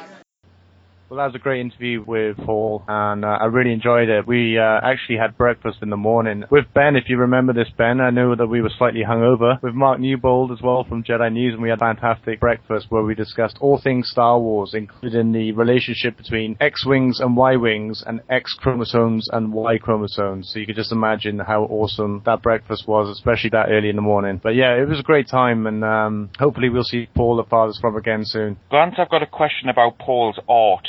Now, this is coming from somebody who couldn't even draw a stick man with a template. What I would like to know is it possible for Paul to create art in the style of Ralph McQuarrie, or is it actually impossible to imitate that?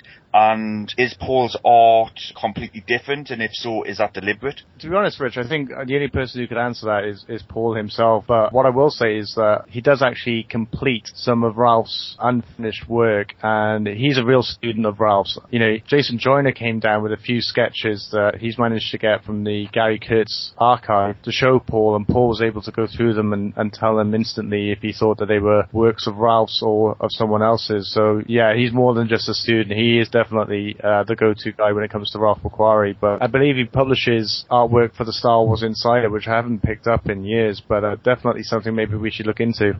Okay, finally here, I managed to get an interview with Mark Newbold, who's probably the pillar of Star Wars fandom. He's the co-owner, if that's the right word, with James Burns of Jedi News, and I don't know if you guys have been catching up with Jedi News, but they are now by far the #1 news source for Star Wars, and they just go from strength to strength. They've been on top of Episode 7, on top of Rebels, and they just don't stop. I mean, Mark does so much work for Star Wars fandom, and I'm so excited to have him on our very first show, and I think, you know, it steads us in solid ground if we have Mark Newbold starting us off. That's just such a wonderful thing. So without further ado, I'd like to put on the Mark Newbold interview. Right, really excited right now because I have Star Wars fanboy gold right here. None other than Mark Newbold. Mark Newbold of Jedi News and Star Wars Insider and Radio 1138 podcast and so much other stuff. Too much stuff. Mark, thank you for taking the time to speak with us at Star Wars Forum UK. Pleasure. Jedi News is turned into the #1 source in the world for Star Wars news. How did that happen? There's a question. I don't know. I think it kind of happened by accident in a way. I used to do a site called Lightsaber way back when for about 10 years. And me and James decided to sort of pool our resources to do like a new Jedi News, if you like. They'd been going a couple of years, and I think with all the news that was going on, and this was sort of back in 2010, so Celebrations were strong, Clone Wars was strong. You know, there was a lot going on, merchandise and all sorts of stuff. And me and James were both doing stuff for the Insider, kind of even then. It just kind of snowballed, and we pulled a really good team together. Matt Booker, who's here today, does a heck of a lot of stuff for us, and Dave Tree's always helping out with things. So we've just got a really good sort of network of, you've done stuff on Jedi News, you know, we've got a really strong network of friends and sort of, not staff, that's not the right word, but it's a team. We sort of refer to ourselves as like Team Jedi News. We've got guys in the States. So, and I'm the daily content manager, so I guess my job is to sort of make sure things go on at the right time and pulling things in. And I'm fortunate in my job in that I'm my day job is stock taking, which is like any day, any hour, and thankfully it's not a 9 to 5, 7, you know, sort of 5 days a week job. So I can spend quite a lot of time at the computer doing stuff. So it's just kind of it's developed in the nicest, most organic way, and it's really sweet for you to say that about Jedi News, because we do put a lot of time and effort into it. Hopefully we hit the mark more than we miss. So absolutely, I think I forget how many times I log into Jedi News a day now, and especially with the new films coming up, it's so exciting. Oh wow, yeah. And you know, like I said to you when I was drunk in the pub last night, if Lucasfilm are listening, you should have a role in the film, definitely, for your hard work. Not Luke Skywalker, but No. you know, a stormtrooper would be fine. Don't you think? I'm Mark? too tall for a stormtrooper, and I'm not tall enough for a Wookiee. I'm not flexible enough for a droid. I don't know what I'd be. I'm sure I'll carry a flag at the start of a pod race. That'll do. That'd be great. right. Yeah. Now, the Star Wars Forum UK is about vintage Star Wars collecting, and I know you're a fan of the vintage stuff as well. Do you collect Star Wars vintage still? As a kid, back in the 70s when it all came out, I was getting them all first generation fan sort of thing. So I collected loads of stuff as a kid. And my best friend at the time, who's still my best mate now, we've known each other since we were 3, so going right back, he had a heck of a collection. And over the years, you know, while my interest has never wavered really, it's ebbed and flowed, I guess, to be fair, with the years, but he kind of dropped away from it a little bit. So about 2 years ago, he sold me his collection, which meant I inherited all the cool toys I used to play with as a kid that were his. So now I've got most of the vintage, not carded sadly, I wish they were, but an awful lot of the ships and stuff are boxed. So whilst I've collected the newer stuff, the newer sort of Hasbro stuff, my interest in them is whilst there's some really gorgeous stuff, don't get me wrong, is far, far less than that vintage era. And being at something like Farthest From, you know, it's like you just walk around, and apart from the fact it's nice seeing guys like yourself and seeing familiar faces and friends and catching up and shooting the breeze about what's going on, it's just awesome looking at all the older, you know, and I mean in a weird way, even though Farthest From, for example, doesn't cover the prequel era, it's funny. I mean, we were just talking about that Walker's crisp standing out. That's starting to feel like, it's not, but it's starting to feel like vintage, because it's like that's 15, 16 years ago, and back before the prequels, you were going back that far to the classic era. So, but just looking at some of the gear and the stuff, it's like, I forgot all about that. I haven't seen that for years, or seen something boxed. It's like, it just melts your heart in the nicest way, because it takes you back to when you were a kid, and there was so much less of it, which is neither better or worse. It's just what it was. But it was so much more innocent, you know, and you didn't give a monkeys about the price, you know. No. I mean, and I'm not a collector in the sense, in the way that some people are collectors, because being a true, if you like, collector is a massive part of Star Wars and a massive knowledge base just in and of itself. And I'm kind of on the periphery of that. I know what they're talking about, but there's details and people and info that is way beyond my knowledge base. But I get a real kick out of listening to the conversations, because everyone's just as passionate about it as any other aspect. So I do get a kick out of vintage, yeah. Now, am I right in saying that you also write a blog for StarWars.com? Yeah. And some of your recent posts, that's been about a lot of vintage, what we call oddball stuff. Yeah. Is there what have you actually covered there? Good question. Was it the Marvel Comics was one? I did the Marvel Comics. Well, I do a little thing when I can, and it doesn't apply to everything, but when I can, I do a thing called Star Wars in the UK, just focusing on the UK aspect of collecting. So I did a little run about, you know, what it was like to be a Star Wars fan in the UK back in the day, and then through the dark times, which we talked about last night, and just various other things. I'm pretty much up to Phantom Menace now, so I'm going to do Clones and Sith and get that all wrapped up. But yeah, I've done the smelly rubbers that you used to get, the erasers, as the Americans call them. Actually, I submitted that piece and I called the article Rubber Empires, and of course they wouldn't let me use that title, so they changed it. I did a piece about the Lions made ice cream wrappers. Fantastic. There's a really big thing there. It made me smile. I know you're working on an article. I won't say what it is because I don't want to spoil it, but I'm working on a very similar piece, and so great minds think alike. So that was kind of cool. What else have I done? Lollipops, rubbers, annuals, which we mentioned. What else did I do? All the smelly stuff, like the shampoos and all the wash stuff. And the latest one that I did was the toothbrushes. Oh wow! Which I'm actually in a twisted way. I'm the most proud of that one, not because I think it's any better or worse than any other articles, but I got right to the end of the piece and I thought, right, what am I going to call this article? I'd always try and come up with something a bit weird, and I ended up. What did I call it now? I gave it some title. It was okay. It was all right. And I was just about to hit send, and then suddenly it struck me. The article for Star Wars Star Wars toothbrushes should have been, and it is, the Empire Strikes plaque. Oh, And incredible! I was so pleased. I was like, that is outstanding. So I should write for the Sun. No, your father, I remember, son.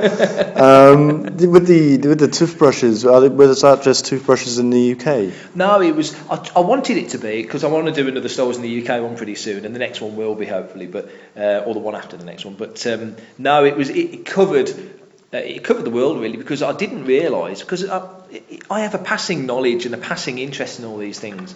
And last year, I'm very lucky, I got to visit Rancho Obi-Wan, and when you go there, if you go upstairs into the museum, I mean, Steve's got a toilet up there, and when you go into the toilet, you know, there's like a painted toilet seat on the wall of Boba Fett with the Sarlacc pit and all this, and then you look around the corner and he's got two sort of massive shelves of racking, and it's all the toothbrushes, all the smellies and shampoos, all that sort of gear, beautifully laid out. I thought, wow, that'd be an interesting thing to talk about, and just blew me away looking at all the stuff that was there. But no, when Star Wars came out, I think pretty much from the research that I did, and I'm not even pretending to pass off that it's an in-depth look. It is just a snapshot of what was out there. So there may well be stuff out there that I didn't pick up on, but you know, all I could see from my research was that they did an electric toothbrush for Star Wars. Kenner made an electric toothbrush, and so I did a little piece about that. And then when Empire came out, as you know yourself, you know, Empire had far less merchandise than Star Wars, because back in the day nobody trusted sequels. Sequels were like an inferior, let's cash in quick whilst it's still hot sort of attitude. Of course, Empire broke that mould completely, because it was in many people's opinion a step up from the original, but there wasn't as much merchandise. So for Empire, all they did was they basically put new stickers on and reboxed it as an Empire electric toothbrush. When you get to Jedi was like Phantom Menace. It was like everything had Return of the Jedi on it: biscuits, slippers, knickers, toothbrushes, you know, you name it, they stick a Jedi sticker on it, and out it went. So there was loads of Star Wars Return of the Jedi toothbrushes, and that range is gorgeous. But the nice thing I found doing a little bit of research there was, you know, you had a UK, it was pretty much all Oral-B. Oral-B, yeah. You know, you had a UK one, you had a Canadian one, which was tiny, a little bit different, a French one with the French logos on it. Is this the electronic toothbrush? No, these are just your basic your normal standard toothbrushes. Did you find the electronic Return of the Jedi version? I didn't. I didn't know this existed, and I believe it was a mail away. Okay. But I never knew it existed till about a month or two ago. Was it a similar look to the Star Wars Empire? It was the same one, oh, there you go. But it was in a white box, I think, as a mail away. Yeah? Yeah. So I'll have to do a little addendum at the bottom. Yeah, do you know what? I better check out my research. I'll email you about that. I'll tell you what I did find, and it might be the same thing actually. It's quite cool talking about this. One thing I found, they did 6 toothbrushes, so there was, you know, all the colours of the rainbow, all the different characters. You know, the Leia one was unusual because on the box art it was Leia in her Endor outfit for the dress, but on the actual toothbrush it was in a poncho. The Rebel outfits are slightly different, but all the others were the same. And if you got the 6, and I think it was either in the US or Canada, it was one or the other. If you got the 6 and you got the little coupons and you sent them off, you did get a white toothbrush. But what it was just a normal toothbrush, but it was basically the ghost of Anakin and Ben, the Jedi Masters. But it was airbrush painted. Yeah, it was absolutely beautiful and mega hard to find, like you say. It might be that we're thinking of, but it was just so fascinating. And then there was they did it was really cute actually. You know, obviously when Ewoks the cartoon came out and Caravan of Courage was hot, and the Ewoks were like mega big deal. The comic was out. Marvel were doing the Star comic. They did a Wicket the Ewok electric toothbrush, which was just basically like a carved tree with the Wicket the Ewok logo and Wicket wrapped around the tree. And as far as I could tell, that was the last of the vintage line. I know for the prequels they did loads of toothbrushes, but I think really, as you say, being vintage kind of guys, I want to more focus on the older stuff on that blog anyway. So, but yeah, it's fun. I do like doing those pieces because they are just a little bit left of centre and. Yeah, and you know, it's I like kids that read StarWars.com now, because I would imagine it's the first point of call for a lot of newer fans, knowing that there's a StarWars.com, that there's stuff on there. It just seemed like a nice link back to, because the guys like us who are always going to be into it, if we were ever going to fall away from Star Wars, it would have happened. It's not going to happen. Luckily, we drink the Kool-Aid and we like it, so we're hooked for life. It's nice to remember what's come before, and it's interesting to see what's coming up.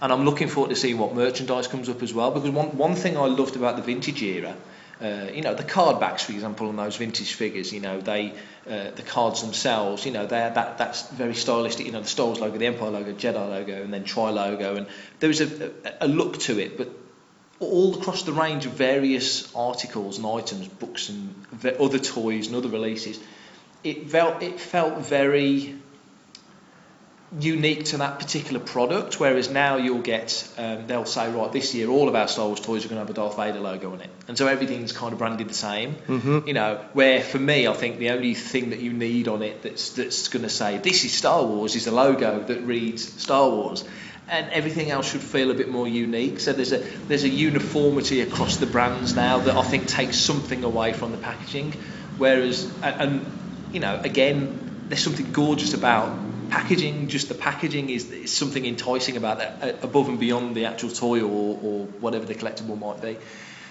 I hope they go back to that kind of feel. But they seem to with the modern line, which I was hoping when Power of the Force 2 came out in 1995, I was hoping they would continue the vintage look. Yeah. But recently they have gone back and done a vintage line, and is it the Gentle Giant big figures? They reflect the original. So, you know, there's obviously a market out there. So, and there's a lot to be said for, I mean, Star Wars is, all of Star Wars, even the new stuff, there's a nostalgia about it. Mm-hmm. There's no other license that can make me feel nostalgic when it's new. Yeah. You know, and maybe Star Trek. I'm a bit of a sap for Star Trek, I've got to say. But there's nothing else that really just makes you think back, because nothing else has ever, you know, visually, audibly, tactile, every sense makes me feel as nostalgic and gooey and childlike as Star Wars.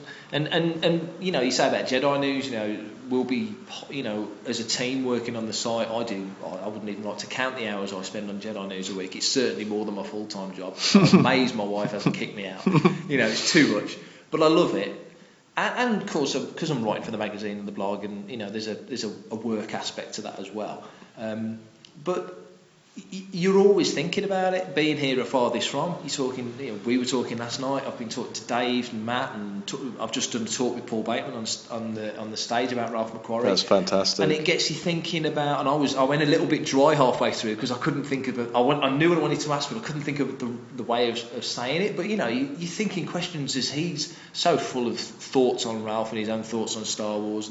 And another thing I love about Star Wars as well is that you don't have to agree. You when we were talking last night, you were coming at Star Wars from an angle of you've done a degree in film and you're looking at Star Wars from a different perspective, as I'm looking at it from just a flat out, you know, got on the ground floor and up, and I've got no technical or specific knowledge in that respect, you know. So we're all looking at things from a different point of view. I love that about Star Wars, is that I think that the analogy I would make is that a lot of other sci-fi or movie properties, it's like looking at a two-dimensional circle on a table, and you can look at a little slice of that pie, but that's how you're looking at it. But Star Wars is a 360-degree sphere, and you can attack that Death Star from any angle you like, because there's so many entry points to Star Wars, and there's so many opinions, and no one opinion's right. That's right. The guy who says Greedo shot first is just as right as the guy that says actually they shot at the same time. You know what I mean? I'm not sure about that one, you know Mark, what I'm saying, though, but I know what you're saying. Because but all of those versions are you out know, there. You know, for me, Han definitely shot first. I'll show you. We're shaking hands on that one. I totally agree. and we know the reason why, because that whole we talked about it. That whole Han Solo redemption arc, it's ruined by Han not shooting first. But what else makes you think like that? What other property gets those juices flowing? And you know, and again with Star Wars, you can talk about it, you can disagree. I can say I can see the merits of it there being a Hayden Force Ghost at the end of Jedi, and you can say no, sir, there isn't. But we can shake hands and agree. You know what I mean? It's all good. We'll be talking about it in a retirement home, no doubt about that. Oh, yeah. The Star Wars Empire Strikes Back electronic toothbrush. There was one that recently sold on eBay for $750. Wow. You were discussing about the nostalgia even now of Episode 1. Yeah. Will my Jar Jar Binks toothbrush holder ever be worth $750? It will, if you put a carded Empire Strikes Back toothbrush inside it. Ah, perfect. There you go. Well, listen, Mark, hopefully we'll have you as a regular on the podcast. I know you do thousands of other podcasts. This is a question I like to ask. Yeah. Is there a vintage item that you were looking for that maybe, you know, people listen to this podcast could keep an eye out for you? That's a great question. A vintage article, a vintage item. Wow, caught me on the hop there. I'm sure there must be. I like all the little fiddly. James Burns, he always calls it ephemera, all the little flighty little bits. Whenever he goes to a convention, I say just pick up any little bits of paper and little posters and little odds and sods. And I love all that sort of stuff. Not necessarily the big things or the obvious things, but the little weird things. So it's always the little odd, little grieved. I tell you what, I've been looking for ages, and it's a weird one. I've got Empire Strikes Back on 8-track, but I haven't got Star Wars.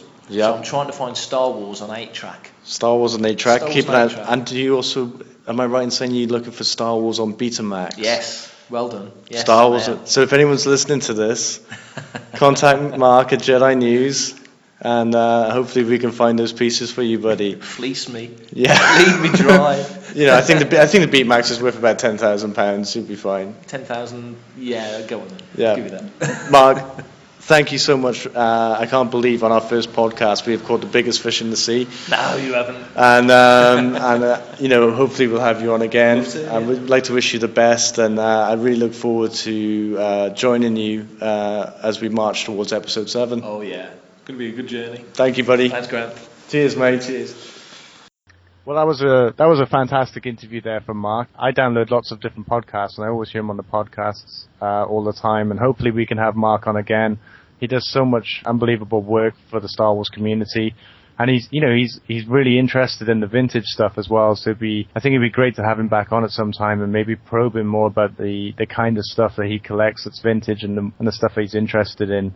He's done a few blogs recently, like he mentioned in the interview, on StarWars.com. Did one about erasers as well, which is something I'm interested in. What a start to have Dave Tree, Paul Bateman, Mark Newbold. I mean, that was a fantastic start for us. And next month we've got another 4 interviews from Farthest From, including Jason Smith, Mr. Palitoy. We've got Gary Mancini as well, who's making a film at the moment called Binding the Galaxy Together, I believe. We've got Christian from GW Acrylic, and Lee Bullock is also coming on the show to talk about 12-inch dolls, or action figures, I believe he calls them. But yeah, great stuff. It's a lot of fun, and hopefully the more interviews we do, the better we'll get. There are a few more conventions coming up, which I'm really excited about. On the 8th of June, there's the Norwich Sci-Fi and Film Convention, which we went there last year, and these guys have done a fantastic job. So looking forward to that. They've also got a few guests there, including Mon Mothma, Caroline Blakiston. London Film and Comic Con coming up, which is a big one. That's in July, 11th to 13th of July, and they've got Ian McDermott, who played the Emperor there, and Lando Calrissian himself, which is really exciting because I've always wanted to meet Billy D. On a personal note, the Hay&Y Book Festival has a special guest there of Carrie Fisher. She's in the UK filming episode 7, and she's going to discuss Star Wars as well as Postcards from the Edge, and Wishfully Drinking, I think, was another project that she did. But I'm really excited because Carrie Fisher is now 25 miles away from my bedroom, even though it is in my mother's house next to my action figures, but you never know. Well, you enjoy your stalking, Grant. I just want to mention another event which is close by to me in Herne Bay. Sci-Fi by the Sequel. They did one of these last year in Herne Bay called Sci-Fi by the Sea, and after last year's success they've decided to bring it back. It's on Sunday the 15th of June on Father's Day. It's 11 a.m. till 5 p.m, and although it's not purely Star Wars, they do have Star Wars related things there. They've got a full-size speeder bike. R2-D2 and C-3PO will be wandering around. A few non-Star Wars related things. They've got the 1966 Batmobile from the TV series there, a 35-foot Mr. Stay Puft from Ghostbusters, Daleks. They've got a Bumblebee car, and they've got the original Thunderbirds puppets. They've also got a series of characters doing some signings. They've got David Prowse, of course, Darth Vader. They've got Femi Taylor, Tim Rose, Pam Rose, Alan Fling, Ken Coombs and Peter Roy, all from Star Wars, as well as Chris Barry and Hattie Hayridge from Red Dwarf, and Doctor Who's Colin Baker and Paul McGann. Amongst them, they've also got toy stalls, laser tags, food and drink. So, sounds like a great day out for the family. You're thinking of doing something for Father's Day? Look no further than this. If you're interested in this, you can go to www.baypromoteam.co.uk/sci-fi by the sea, where you can purchase tickets as well as look at exactly what is on that day. You could go to www.facebook.com/sci-fi by the sea Herne Bay, or follow them on Twitter at sci-fi by the sea.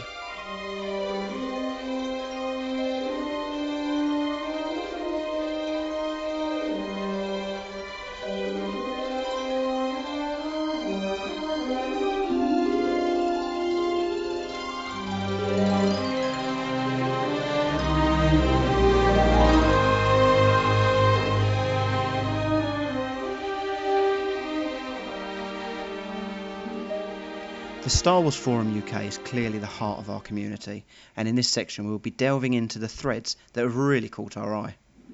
You will never find the more wretched hive of scum and villainy. We must be cautious. The first thread we're going to be looking at was posted up by forum member Jez. It's titled The Best Competition This Year, if you want to go on and look it up. And Richard, you've been looking at this one. One of the things that I love about Star Wars Forum UK is the community spirit. When I joined, I think I joined in the August, and I entered one of the competitions that regularly run in the September, and a couple of guys on there weren't too happy. I believe in the past that one or two members have joined the forum, entered a competition, perhaps won a prize and disappeared, and I really didn't want to do that, and I was a bit worried that I was viewed in that light. So in October, I actually created a competition, and it was very successful, and they've been running quite regularly throughout my time at Star Wars Forum UK. A competition that I want to highlight is Jez's competition. Jez is a machine. He's basically a younger Terminator, and he is running 30 miles ultra cross country, which is, it's absolutely crazy. If everybody understands what 30 miles is, I ran a marathon myself, and we know what 30 miles is, but cross country, that is extreme. So I encourage everybody to go online and have a look at what this actually entails. Now, he's running in memory of Lee Rigby, and I'm sure you all know who Lee Rigby is, and the charity that he's raising money for is the SSAFA, which is the Soldier, Sailors, Airmen Families Association, and they have a website, www.ssafa.co.uk. So if anybody's interested in what they do, I really think that you should go and check on that website to see what Jez is raising money for. If you'd like to make a donation, Jez has set up a Just Giving page, and the information for that is on the forum. But you could also text to Jez, which is JEZ A69, okay, so that's Jez A69, followed by a £, and your amount to 70070. Even £1 going towards this charity, when put together with everything else raised from the forum, will make a massive difference. Now, so far, we have 7 prizes. We've got a fantastic canvas from TC14, Martin, who often creates these wonderful Palatoy canvases, and I'm not sure exactly what canvas he's making this time, but I'm sure it'll be fantastic. Ian's stepping up to the plate again, as he does for all competitions, and has promised some kind of vintage item, which will be fantastic. Todd's TIE Fighter Boy, always keen to get involved in the forum. He's offering a vintage custom figure, which is always top quality. Jedi Masters, who also had a similar competition, which we'll talk about soon, he is promising some card backs. Frank and Lorraine, now if you haven't seen one of these pyro art creations that Lorraine does, you really must go on the forum and have a look at them. They are absolutely fantastic. I've got a FET and an R5D4 pyro art that is amazing. I think I may actually bring it down to Farthest From, just so that those who haven't seen them before can actually look at them. You will not believe that they were not done with a template. These are done freehand. Absolutely fantastic. And I believe that if you contact Frank for a small amount of money, £20, £25, I think I paid for mine, Lorraine will create some kind of pyro art for you. Ian, who goes by, I think it's Booty Hunter, he's donating a framed film cell, which is also cool. And Mark, who goes by Sub-Level Studios, he's promised either a t-shirt from WheelofFine.com or some kind of print from another website. Jez is aiming to raise £1,000, which he should easily smash. I encourage everybody to donate even £1, but as much as they can. There are 15 entries for the competition. Jez's competition ends on the 14th of June. He doesn't actually mention that in the forum, so Jez, if you pick this up, can you edit your post? And I believe we would expect the competition to end sometime around there. Okay, so that's the 14th of June. Just want to say as well, come on guys, let's get behind Jez on this one. It's a really important charity that he's working for. SAFA do a lot of work for people, for families of soldiers, for soldiers that have gone out to international deployment and come home. So it's a really well worth charity to support. And I just want to wish Jez a really, the best of luck with it. And let's make that £1,000. Let's get it up there. There is another. Following on from the charity theme in the forum, I'd like to mention Jedi Masters Chris's massive effort recently in running the London Marathon, which was another competition that was on the forum to raise money for Chris's charity, as well as a lot of money that he raised off his own bat. Basically, Chris has made a pledge to raise £250,000, you heard that correctly, £250,000 for a charity called Raft, which are a charity that specialise in funding research to help people with skin cancers, burns and amputations and other skin abnormalities. I think this is a charity that he's quite close to his heart. So he ran the London Marathon. He managed to raise an impressive £2,783 and 1 penny. I'm not sure who the odd 1 penny came from, but he managed to raise that money, which was well over his £2,500 target for this particular part of his fundraising effort. And we had a great competition on the forum. TC14 Martin did 3 fantastic canvas prints that were given away to the 3 closest people to guessing Chris's marathon time, which was 5 hours, 32 minutes and 6 seconds. And also a couple of the other guys chipped in with some additional prizes that he did. He drew names basically for everyone that had donated, and they had 3 other prizes that were given. So basically just well done to Chris for his fantastic effort. Well done to the forum for helping him reach his target, and well done to the guys who donated prizes. A great thing to do. Yeah, I just want to say as well, well done, Chris, man. I think everyone's really proud of you, and great job, man. Well done. Look forward to seeing you hopefully in Norwich at the beginning of June, and we can celebrate that one in style. Yeah, I just want to echo what the guys have just said. I've got so much admiration for both Chris and Jez. Amazing feat that they're both doing. So please log on to the forum or any of the other ways that Richard went through and support both these guys and their efforts. It's a huge achievement. Yeah, let's get behind them. Grant is going to continue with the next thread then. It's a thread that Palatoy78 made about the vintage comics that he's been collecting.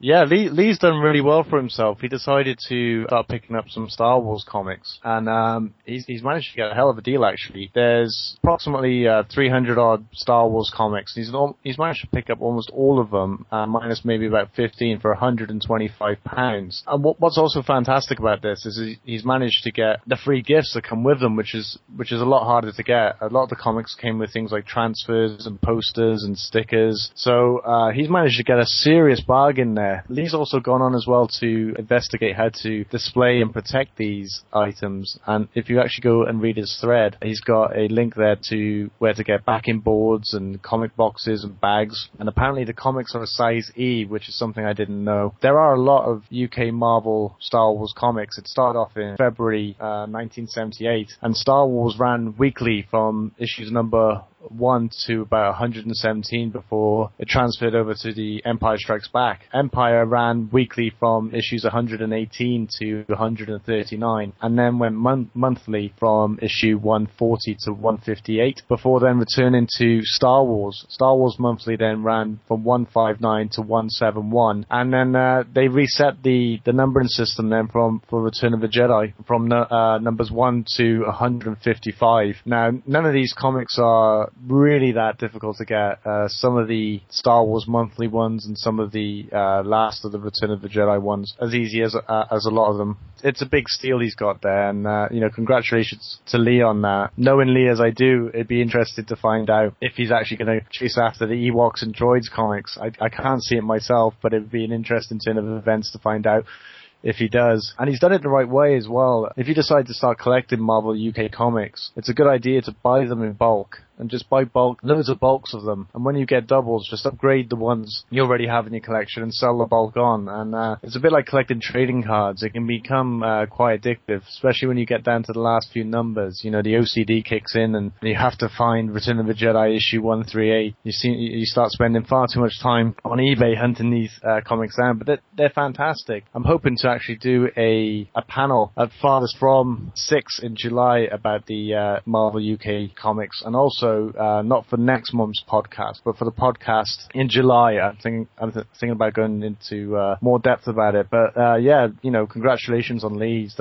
He's got a big steal there, and well done on him. Just following on from that, Grant, obviously as a comic collector yourself, it's not something that I've particularly ever collected, but how well collected are these comics? Is it something that a lot of people chase after, or something that maybe people could look at as perhaps something that they could look to to pick up a set at not massive expense, give themselves a bit of a challenge? That's a good question, Ben. My experience is that no one gives a damn about these comics at all. You know, you can pick up bulks of them for little or no money all the time, and they do cost a lot in postage and packaging, because if you buy 50 comics, it's like buying a chunk of wood and having that sent to you. And I think that's unfortunate, because they are great and they're a major part of Star Wars history. And when you actually get a big handful of them in your hands, you know, it does feel like, you know, it's proper late 70s and early 80s, real retro kind of stuff, crazy stories involving gigantic green rabbits, really awesome stuff. So if you guys finding that the mint on card and the loose figures are a little bit too expensive at the moment, this is a good thing to get into, because they literally cost, well, just like Lee, you can get some bargains out there if you really look, and it's good fun. So, you know, I would advise everyone to look into it and have some fun with it. But to answer your question, Ben, no one seems to care. At least one person cares, Grant, in South Wales. Oh, yeah, it's me and Lee. You can count me in on that list as well for the comics. Just found your section there quite interesting. And while you've been talking, I've just purchased a handful of Empire Strikes Back comics to start my collection off. Certainly sounds like Lee got an absolute steal with that bundle that he purchased. Moving on then, we're going to go to a Mumbo thread next, which was representing SWF UK stateside. Pete, you've been looking at this. It was quite a nice story, actually, that someone's actually gone to America wearing their Star Wars FUK t-shirts, presenting the forum. I think it's going to start a trend off. I think we're going to get over the summer a lot of this going on with people wearing their t-shirts. So whoever's printing them up needs to print a few more, I'd imagine. But it was going to Orlando to Hollywood Studios' Star Tours ride. It looks a lot different to the one I went on about 15 years ago. I can kind of remember an AT-AT Walker hovering around, but there was no Ewok Village and the rest of it. So it looks like they had a whale of a time. And the fact that you've got kids playing with lightsabers as well, it's just not fair. Why can't we have adults playing with lightsabers? It's just not fair. And nice to see, I think it's Senior Chubb wearing his rather appalling Mickey Mouse Darth Vader ears, which I think it's something we all feared that would happen when Disney came on board, and it looks like it's happened. Not too sure about that one, but overall, great to see Star Wars FUK in the States trying to take over. Nice one, Pete. Those t-shirts are still available on Star Wars Forum. If anyone wants them, please let us know on the forum. And how cool is that to be represented? I wonder if anyone in America actually knew what those t-shirts meant. They could be misrepresented, couldn't they? Because they do look slightly rude. SWFK, I mean, it's not the most subtle thing in the world, is it? People could actually take it the wrong way. Well, they look great anyway, so yeah, well represented there. Guys, do we have like a competition for these t-shirts? Indeed we do, Grant. If you go onto the forum, you will find a new thread called SWF UK Podcast Competition, and within that thread you will find a question relating to this podcast. All you need to do is listen through the podcast, find out the answer to the question, and then email your answer to swfukpodcast@gmail.com. Have you guys had the opportunity to meet Junior Chubb or Mumbo yet? No.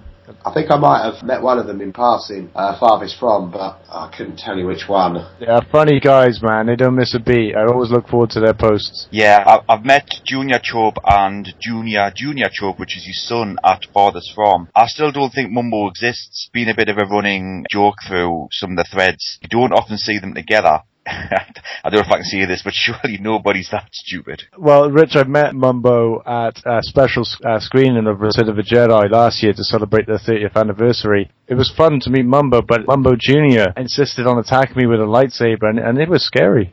So moving on then to the next thread. This thread was titled Another Short but Hopefully Informative Baggy Thread, and this was posted up by Frunkstar. Ben, over to you, son. I've been looking at this thread from Frunkstar, who is Star Wars Forum UK's resident baggy expert. I must admit, before I go into this, I'm not a baggy collector myself, so my knowledge is absolutely limited, but these posts are very good for anyone who's looking to get into baggy collecting or just wants to learn a little bit more about it. What it stems down to is he's discovered a way of differentiating between two different types of baggies. That is a Kenner Return of the Jedi G baggy and Palitoy Q baggy. I think to the extreme baggy collectors, obviously these designations are pretty important, but it's nice to be able to tell whether it was a Kenner produced baggy or a Palitoy produced baggy. The two types of baggy look almost identical to the untrained idiot such as myself. But what he's discovered by getting several in hand and investigating is that the font on one of the baggies, which is the Palitoy Q baggy as opposed to the Return of the Jedi G, they're virtually identical. One of them bleeds out, which is the Palitoy Q one. So if you look very, very carefully at the two that he's compared in his thread, you'll be able to see the bleed out on the Palitoy Q versus the sharper lines of the Return of the Jedi G. This discovery for baggy collectors means that basically they've now got a way of determining for sure which type of baggy it is and where the baggy came from. Yeah, I just have to say, man, I'm so thankful to have Frank on our forum. He's the only guy I know who can look at a picture of an action figure in a plastic bag, shot with a really poor camera in really dim light on eBay, and tell you that whether it's a fake or a real Star Wars baggie. I don't know how he does it. He can spot him a mile away, and really thankful that he's on the forum to help us and guide us. I'm also, it's really great as well that he has that baggy guide thread as well. I don't know if everyone has seen that. That's also a really useful guide, especially for people who want to get into collecting baggies. Yeah, big up respect for Frank here. I totally agree with you there, Grant. Without people like Frank putting the hard miles in on the research, as you say, one of the more important things comes out of these is being able to basically spot fakes, which, as we all know, eBay is absolutely rife with. So having somebody putting the research in and willing to share all their research on the forum is a real asset to us. So good work, Frank. Yeah, I'm totally paranoid about collecting at the moment because obviously loose collecting is not too bad because unless you're going to invest in a last 17 thing, it's only really yak face that's surfaced at the moment with loads and loads of repros, which I'll cover a bit later. I mean, that's why I wouldn't touch a card at the moment without a carded figure unless I went to the forum and actually asked somebody. I mean, there's obviously enough expertise on there to guide, but I don't think you can reiterate that enough. With the amount of expertise in that forum, I feel safe as a newbie collector or returnee collector. I think I'd touch any card unless I ran it past somebody on the forum. And, it seems that guys like Ian and people like Ian have no problem if you just drop them a mail saying, look, is this genuine or not? So I don't think that can be expressed enough how important that is. Finally, I just want to give a big plug in this section to a friend of the podcast and a well-respected forum member in Christian, who runs GW Acrylic. He gets the cases for mocks and loose figures. Looking at his site today, he also does display steps, cases for Action Force, G.I. Joe and other modern figures. And at the moment, he's got a good run on cases for proofs and card backs. I believe, I don't own any of his products as of yet. It's something I'm looking to buy. But Grant, I believe you have some of his items. Yeah, I picked up a couple items off him last year, and I'm actually going to put in another order now. I can't say enough for Christian's acrylics. They really make a difference to your collection. It goes from looking like your normal collection to looking like a museum with these pieces. I managed to pick up 100 acrylic cases for carded figures. You have a range of types there. There's the brand new ADC 61, which is especially for proof cards or card backs, which is great. That's only just come out now. You got the ADC 11 and the ADC 15, which are for carded figures. The difference is one is for the smaller bubble type and one is for the bigger bubble types like the Gamorrean Guard and some of the Tri-Logo figures. And you also have the ADC 31 for the Meccano figures. I'm not sure I'll be buying too many of the square carded 20 back Meccano acrylic cases off him, since those figures are extremely rare and expensive. He's also got for loose figures as well. There's different size acrylic cases for that. If you are a baggy collector, these cases are perfect for putting the baggies in, which I think is great. He's also got the new ADC 41 that came out at the end of last year for the early bird mail-away figures, the Kenner ones, which comes with infamous DT Luke. And this is a fantastic set. I think he's got it priced at approximately £45, and I really want to get my hands on this. I've seen it in person, and it's absolutely beautiful. I wasn't a fan of acrylic until I started buying from GW Acrylics, and now everything seems to be turning acrylic. But it does turn your collection into a stunning museum, and it protects them and it displays them really well. So you know that your expensive loose figure or your expensive carded figure is going to be safe. He's also got a brand new acrylic display for the Poppy figures, the Empire Strikes Back Japanese Poppy figures. And I haven't got any Poppy figures, but I want to get a Poppy figure now just for the display case. These are fantastic with a wonderful sliding mechanism to protect your Poppy figures. But yeah, you can contact GW Acrylic on Facebook, or they have an email address, info@gwacrylic.co.uk. And fortunately, we have a brief interview with Christian next month. But if you're considering upgrading from star cases to acrylics, don't hesitate. It's well worth it. I'm looking forward to putting in another order now. Wonderful. Ben, I understand that you've also purchased some of these. Anything to add? Yeah, just following on a little bit from what Grant was saying. If you are like me and you collect mint on cards, but you don't, for whatever reason, and not a debate we're going to do today, but maybe another day, don't like grading, but you do like the way that graded figures look, this is basically the solution for you. You get the lovely, as Grant said, museum-esque display piece to put your mint on cards on. They do look really, really good in these cases, but if you don't really want to have your collection graded, this is a way of having the benefits of the case without having to pay the grading charges or have your treasured mint on card sealed away in a plastic tomb for the rest of its life. You can still take it out, breathe it, see it, touch it, whatever else you want to do with your mint on cards, and I won't go into too much detail there, but it's a nice way of displaying everything. Yeah, all I've ever heard is glowing references for GW Acrylics products. They certainly sound like a top quality item, and anybody looking to improve their collections was certainly can't go far wrong with these pieces. Just to give you those contact details again, www.facebook.com/GW Acrylic or email at info@gwacrylic.co.uk or look up Christian on the forum. So that is it for this month's forum roundup. Be sure to continue to post so we have plenty more to talk about in the coming shows. So I'm now going to hand over to Richard for this month's boom section.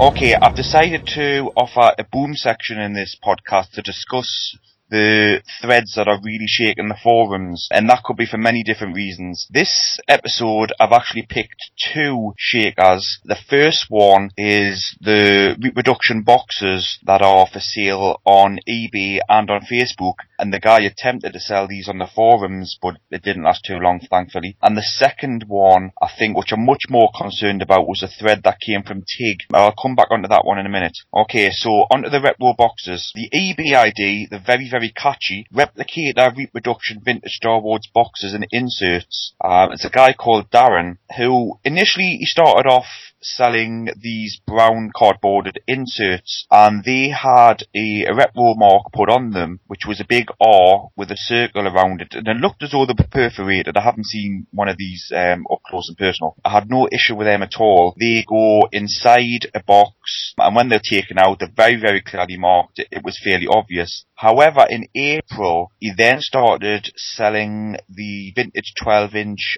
action figure boxes, most notably the Boba Fett and the IG-88, which obviously command a premium. Then the Tatooine skiff box appeared. Yes, they were marked with a retro mark, but it was so small, collectors could easily be confused. And I mentioned this on a couple of the Facebook groups, and it seemed to be that it was always the buyer who was at fault, and I strongly disagree with that. I don't think the buyer should have to inspect things to the nth degree by asking close-up shots of every angle, inside, out, looking for these little marks. I don't think that's fair at all. So Darren obviously took this feedback on board. He seems a nice guy.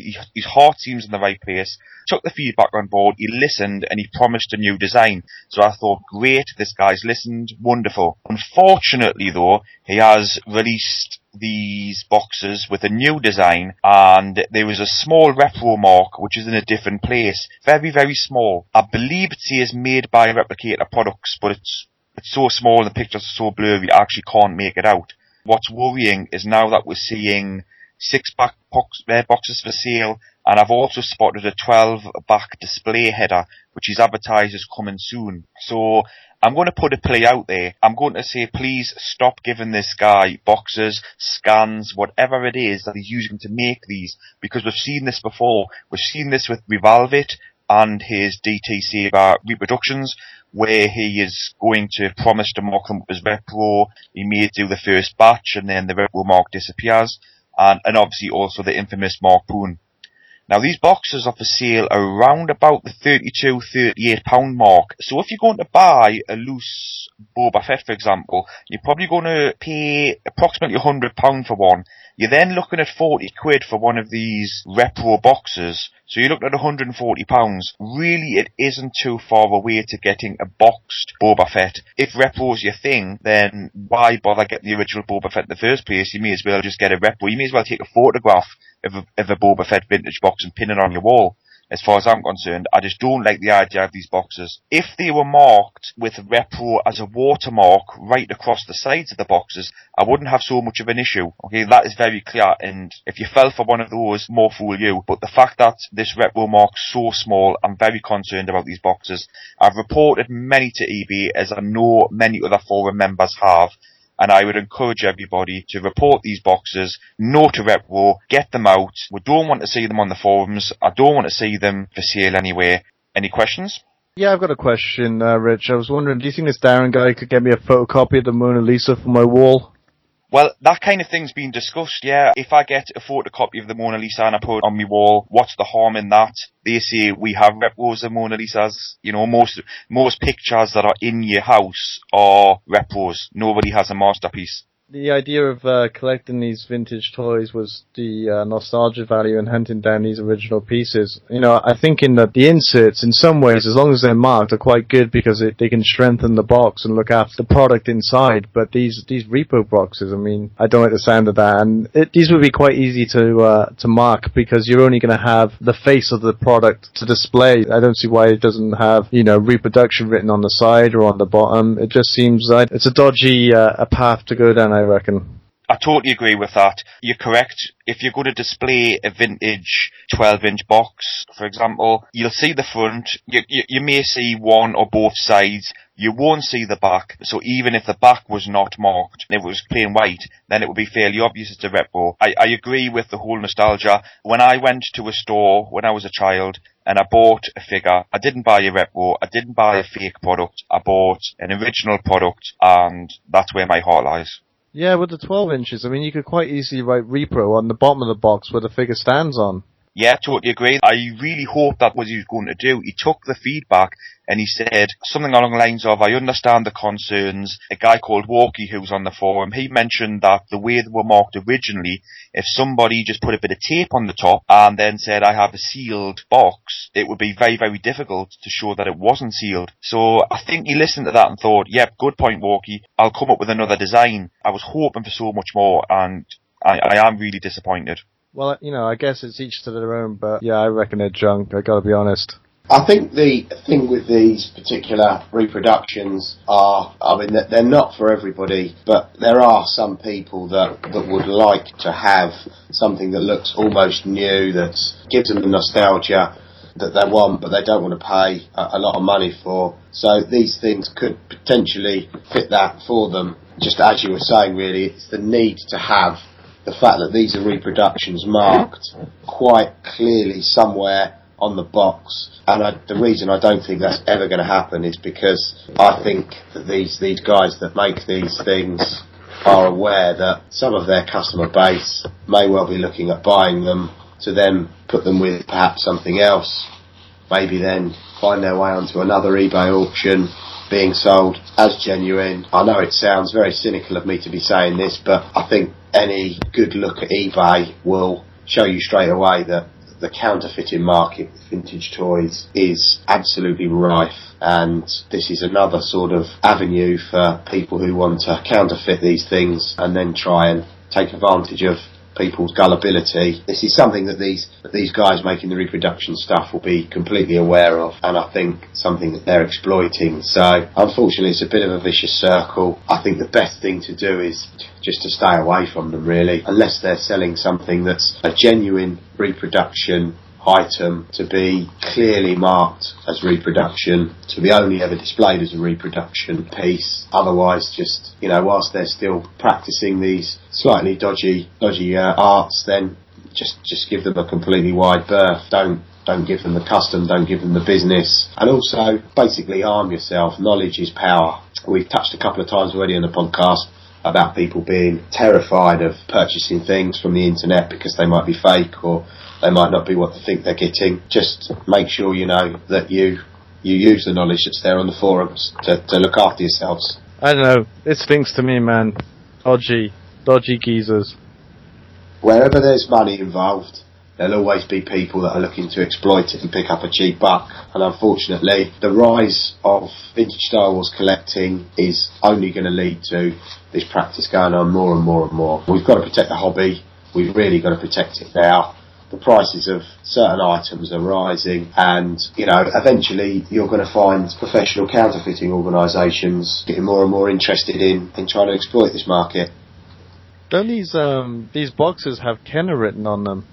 Yeah, that's why I've reported them to eBay. It has Kenner written on them. They're also using the Star Wars logo, so I'm reporting them on copyright infringement. Ben, you made a good point there about mass production of these items. Next month's Boom Story will very, very likely be the Alibaba website. There are some frightening photographs on there, and we hope to have more information on those for next month.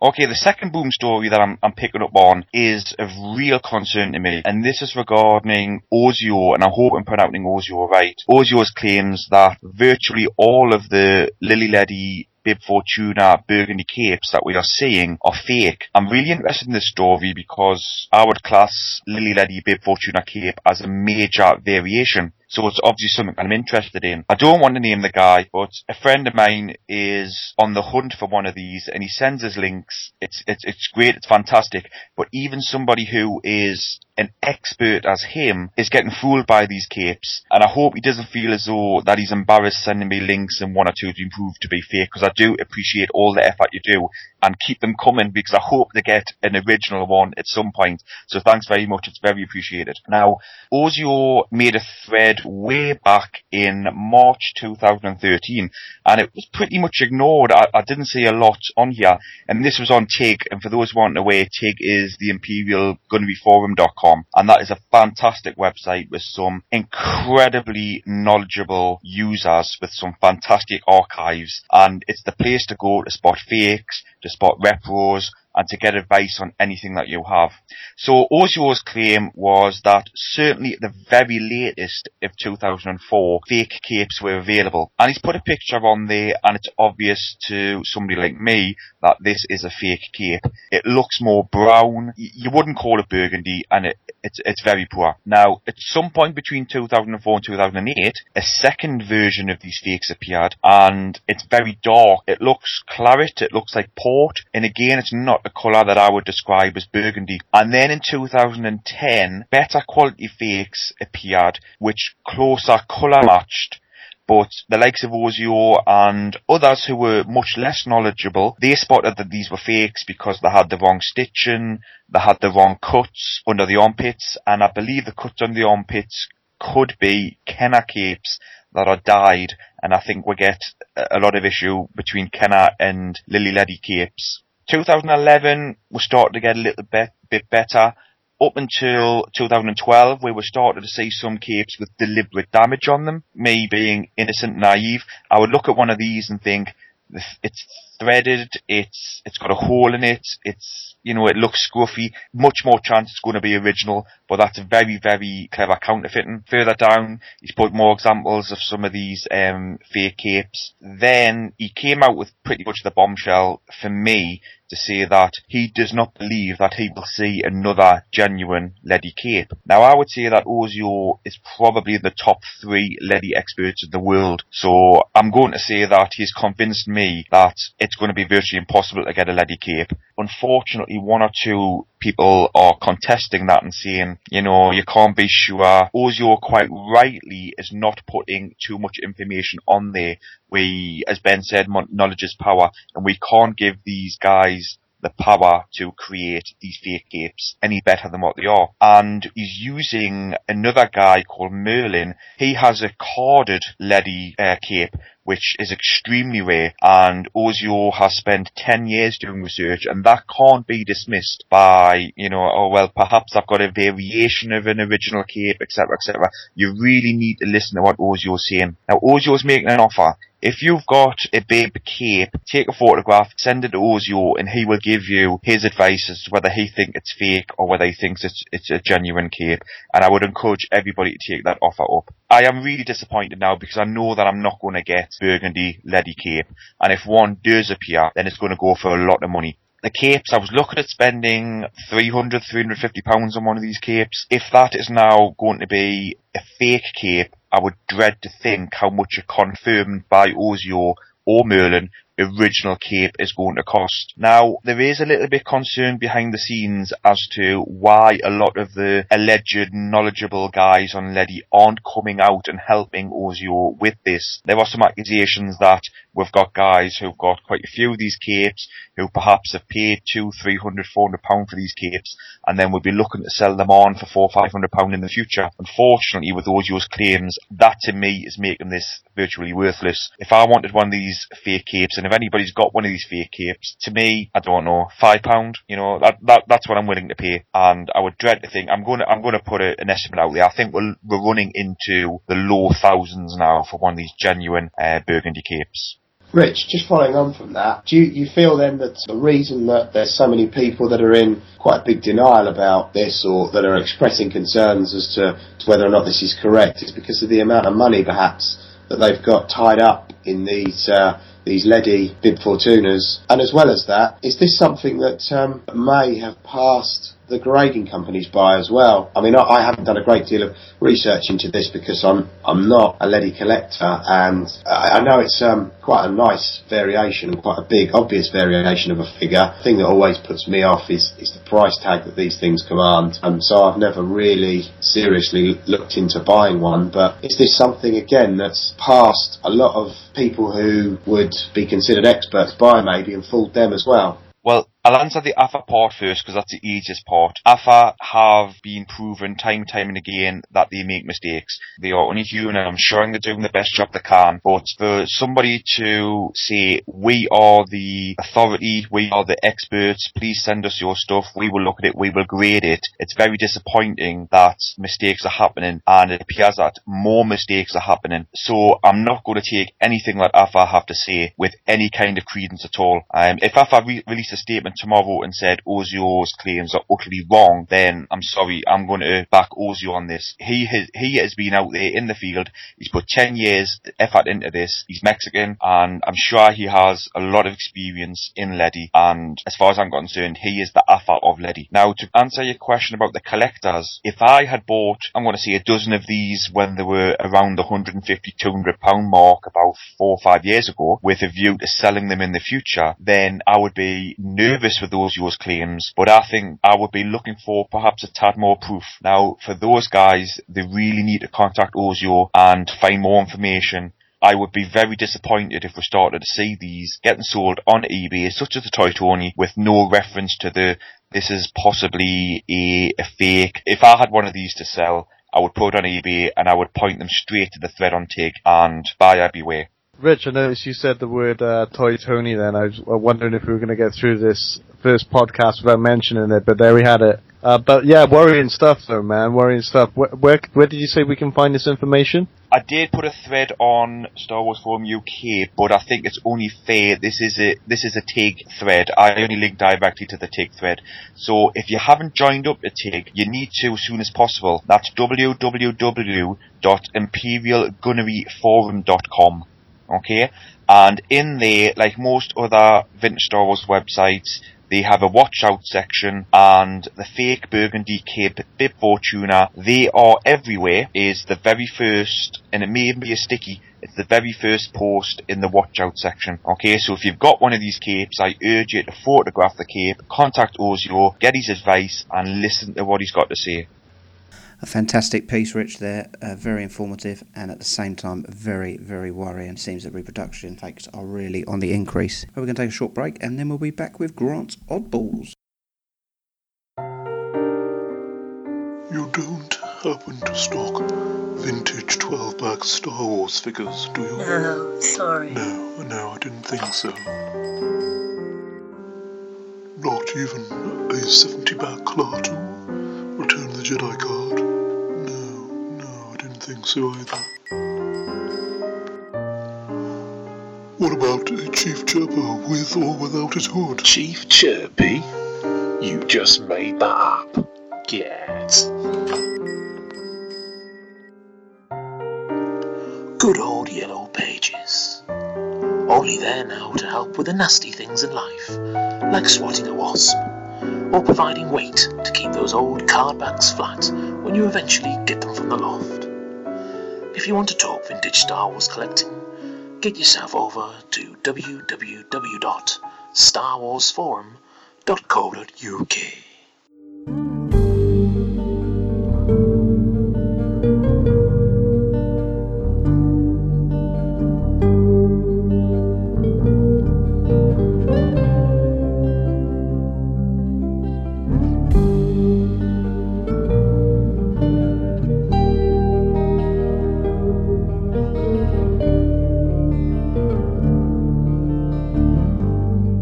Okay guys, this is a little section I've got to myself here. This is Star Wars oddball items. For those who don't know what oddball is, it's normally a term given to collectibles and memorabilia that isn't really the action figure orientated stuff or your mint in box. Things like, you know, your Boba Fett underoos, your Super 8 tapes, your watches, your beach towels, your posters. These are all normally termed oddball items, and for a completist like me, oddball items are extremely desirable. So every month I'm going to be looking at a different set of oddball items and discuss them and hopefully generate some kind of interest in these items. Being a British forum podcast, I thought the best thing to do to start off with is actually look at a British company. And the first one I'm going to look at is a company called Helix. Now, Helix is a major company around the world now. It was established in 1887 under the name the Universal Woodworking Company Limited, and it mostly manufactures things like wooden rulers, metal laboratory apparatus. But, you know, anyone who's been to school, especially in the late 70s or 80s, and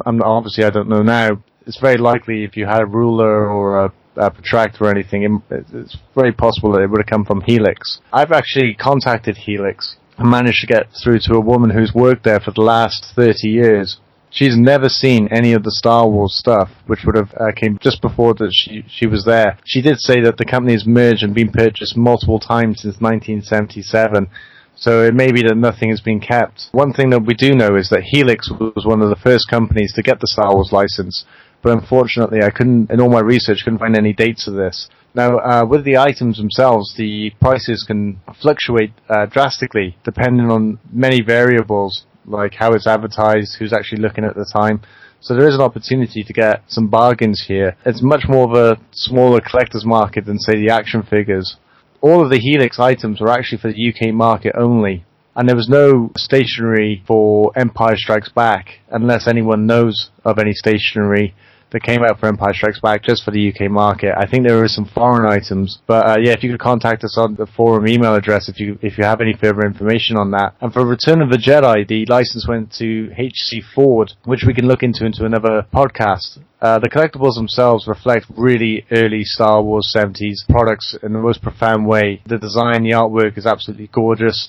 It's hard to believe that, you know, these items were in shops where no one in the world knew who Boba Fett or Yoda was or what the Battle of Hoth was. These are way before then, so, you know, we're talking about some of the first items that came on the market. The collectibles all have a Star Wars logo on them, which is called the Vanishing Point Opening Crawl style, which was designed by a gentleman called Dan Perry, and that's used on the Star Wars A and Star Wars C style posters. Do you guys know what I mean by that? Not at all, Grant. No, go on. It's on the Star Wars posters. You have sort of like it's almost like a triangulated writing for the title Star Wars. You know, goes up into a point. It's wide at the bottom and less wider at the top. Yes. I remember that now. Did that only feature on Helix? Because I seem to recall perhaps some kind of bag, or was it a lunchbox that had that kind of logo? Yeah, it was around quite a few of the very early collectibles, but it's very rare to see these days. This is one of the very first Star Wars fonts that were used.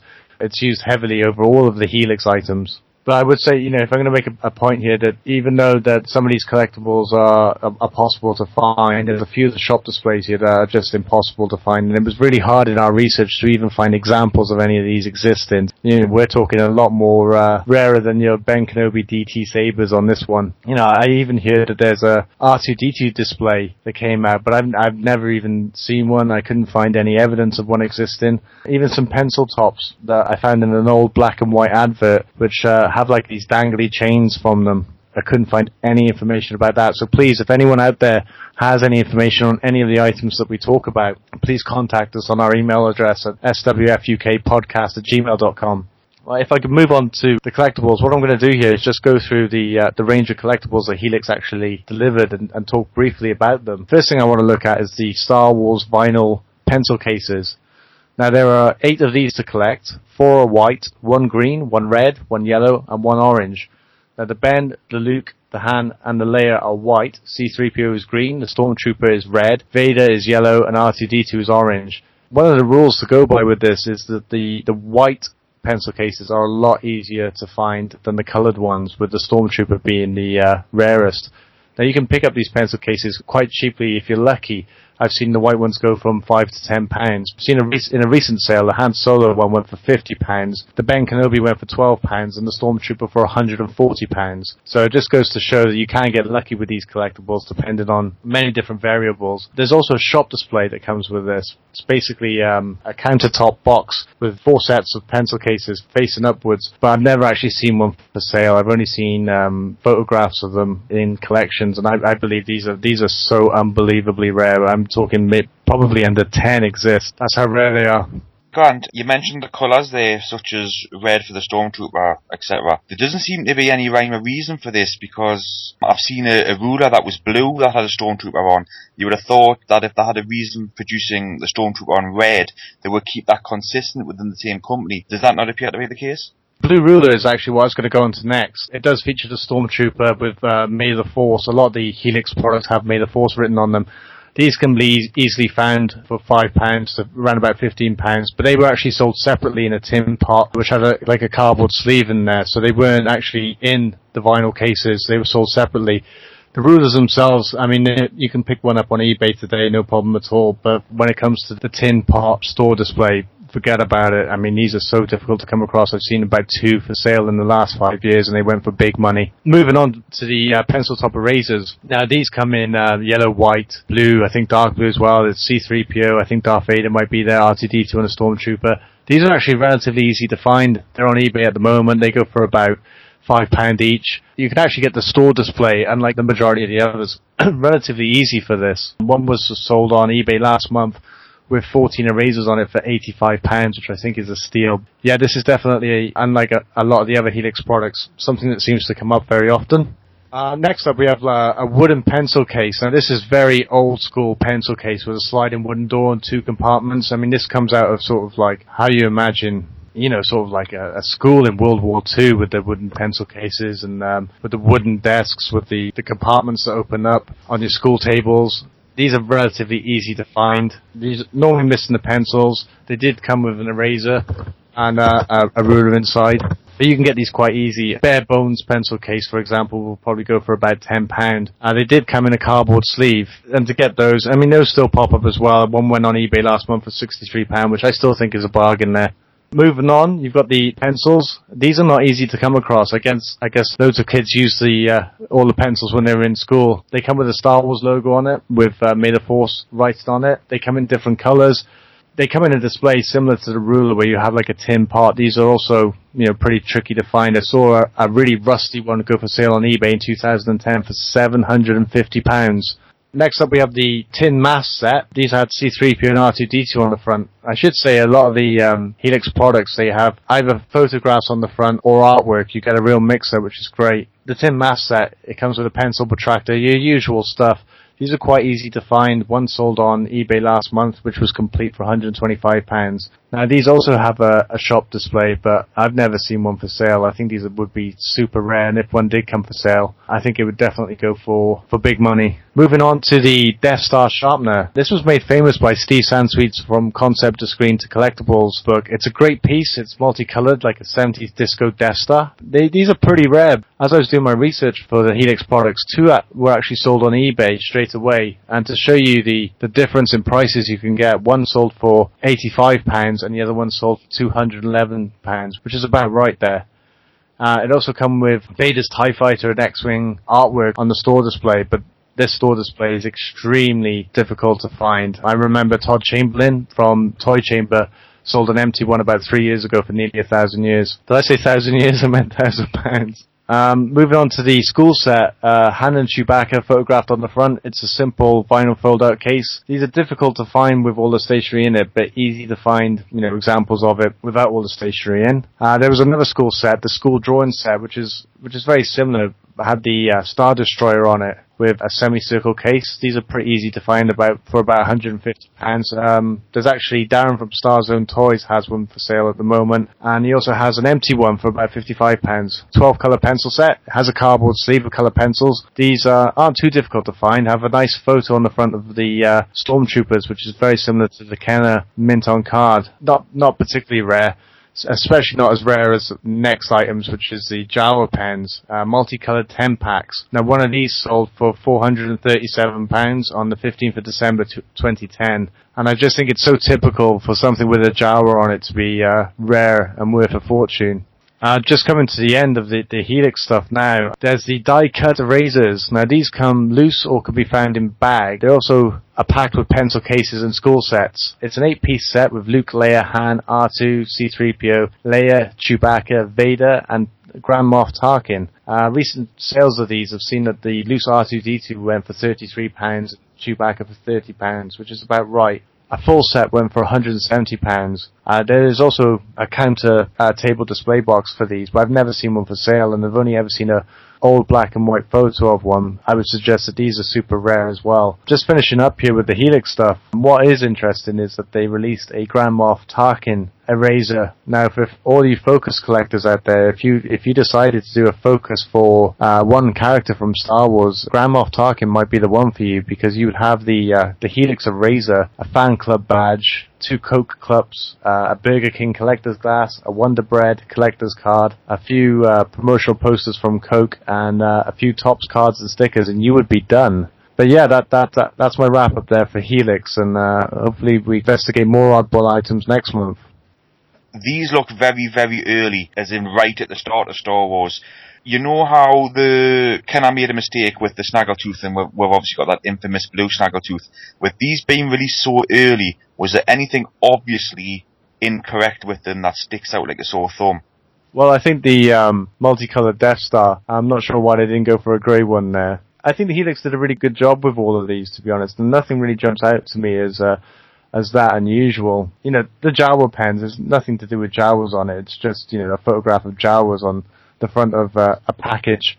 And the same as the station, some of the stationery sets. It's only when you open them up and it's got Star Wars written on either the pencil or the rulers that make it anything to do with Star Wars. But still they're very quaint items. You can really see that this is the very beginnings of what was going to be a collecting and memorabilia empire. Well, I just want to say in closing, the shop displays, a lot of the ones I went through there, such as the die-cut eraser shop displays, the Death Star sharpener, the vinyl pencil cases, these are so unbelievably rare. I mean, if people like chasing rare items in Star Wars, then you should really go for these, because I'm talking under 5 examples, if that I've ever found or ever seen, and some of them is just a black and white picture. So we know they exist, but God knows where they are, if any of them are still around. So happy hunting, and let us know if you find any of them.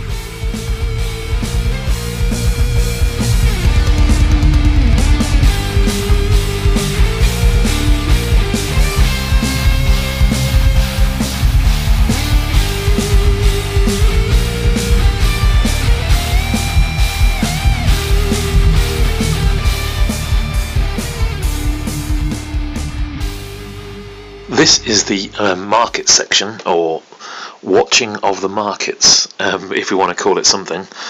I am by no means any expert on Star Wars. I am just a fan who has picked up the hobby again after many, many years, wallowing in the pits of Power Force 2 figures and Episode 1 figures, and obviously, couldn't tear myself away from being a vintage collector in reality. So I came out the closet, put on my Luke Bespin jacket, and hit the vintage markets again. So I've shedded all those horrible old bits of history, and I'm back in the game.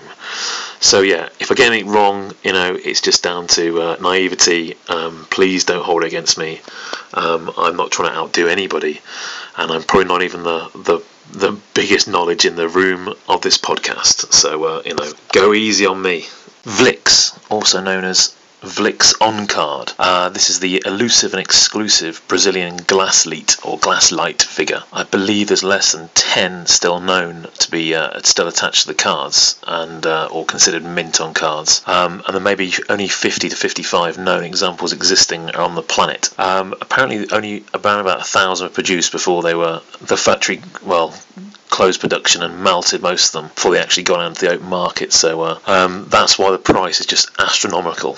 The figure itself came from the Droids cartoon, which was one of those sort of off-spins like the Ewoks cartoon as well, which didn't really sort of hit that target market, I don't think. From a personal point of view, I was getting to the age where computers and other things were occupying my time, so a cartoon about, to the robots or droids in the series wasn't really going to float my boat in any stretch of the imagination. I've since gone back and had a look at some of the cartoons, and the stories are actually not that bad. The series itself ran for, I think it was like 13 episodes, 20 odd minutes long each one, and there was a big sort of ending which lasts about 48 minutes called The Great Heap, which featured Boba Fett, and of course they made a card out of him. Recently on the program Toy Hunter with Jordan Hembrough, in his Hollywood Heroes shop thing, he forked out $14,000 for a figure on card, and which works out around about £8,300, which is quite incredible really for a card. Personally, I don't get it. It's not. Yes, it is part of Star Wars, but for me, it never really resonated with any of my Star Wars enthusiasm. At Vectis itself, at the auction, there was one for $1,500, but didn't get a single bid, I don't think. So that's why it didn't go anywhere. And then on eBay at the end of April, the one went a 70 AFA loose figure in its little vinyl box, fetched just £1 short of £2,000. Does anyone collect the Droids line? Because, I was actually thinking the other day when we were reading through the show notes, I'm thinking about selling all my Droids and Ewok stuff, because I don't think I'm actually interested in it. And I was wondering, how does everyone else feel about Droids and Ewoks line? I personally don't really rate them. I don't see them as part of the Star Wars collection that I had as a child. I think when Star Wars tailing off with the last 17, I think that pretty much is when it ended. I do, however, think that the A-Wing is cool, and I will pick up a loose A-Wing, and that's only because it wasn't released as part of the main toy line. Yeah, it just seems really unfortunate that the Vlix is such a, holy grail for Star Wars collectors, yet, I always feel that, I don't know, I'd prefer to have some pre-production stuff from the original films or something instead of a Vlix. I feel quite similar to Richard about this. The particular toy lines, they do nothing for me. I do remember them when they were originally sold in the shops. They were sort of after Star Wars. I had no real appeal with them. I can see why people would quite like to collect the A-Wing pilot, the C-3PO, the R2-D2 and the Boba Fett. It harks back to the vintage Star Wars line, but some of the other figures, just for me personally, don't do anything. I've never really seen the appeal in the Vlix figure. It's not really the greatest looking of the action figure range. I think the appeal for a lot of people is the rarity of the item. Going back a little bit to your section on the Helix products, Grant, you can get an item that's far rarer or far more unique than a Vlix for a fraction of the price of a loose Vlix in terrible condition. One of your pencil cases, for example. You can have something that's really a lot rarer if that's your thing. But I think because it's an action figure and it's one of those action figures that there are a few known examples of, this is where the appeal for it seems to come from for me. Okay, now I'm going to talk about Vectis auctions and the Aston's toy auctions. These are two sort of well-attended auctions throughout the country. Vectis is quite well known, does the rounds at fairs and stuff, advertising its services. It does a lot of smaller sort of die-cast toys. They're based in Thornaby, Stockton-on-Tees, up north, which is nowhere near a Stockton-on-Tees accent, but there we go. And the Aston's toy auctions in Birmingham, but not in Aston, which is kind of strange, but there we go. The Vectis auctions are kind of well known for doing carded figures, and they had two recent auctions, one on 18th of February, the other 15th of April. The one on 18th of February was the one which sort of made the news headlines. There was lots of coverage on places like BBC website and across the sort of collecting stratosphere, where FX7 sold for over £7,000, or if you're American, 11,000 bucks. A little bit like the Jawa that at the end of 2013 went for, I think it was well over £10,000. This is just one of those things where, it's not the price of the figure, it's more down to the auction and the time of the auction, and just one of those things. This was a 30-back carded Empire Strikes Back figure. I think it was Palitoy. It's just one of those things which auctions can produce as crazy prices. If you go through what is sold on eBay on a regular occurrence, there is quite a differentiation between auction bids and buy it now. For example, for a 80 graded Princess Leia Palitoy 12-back, a buy it now went for £1,650, and a very similar non-graded figure, but from all appearances looked very good condition, in the end went for £294. So it just goes to show that an auction can bring the best out of people, and sometimes an auction can go hideously badly wrong and not give you anything at all. So back to Vectis. The 15th of April one had a lot different to the 18th of February one. That February one seemed to have some sort of big marquee figures. You had a Luke Scott. No, so you had a Darth Vader go for just over £2,000. You had a Leia went for £1,400. There was a lot of figures went for just under £1,000. In the April auction, there was a lot more lower price of Return of the Jedi, the odd Empire Strikes Back card here and there. I think a few odd Trilogue ones, I think, as well.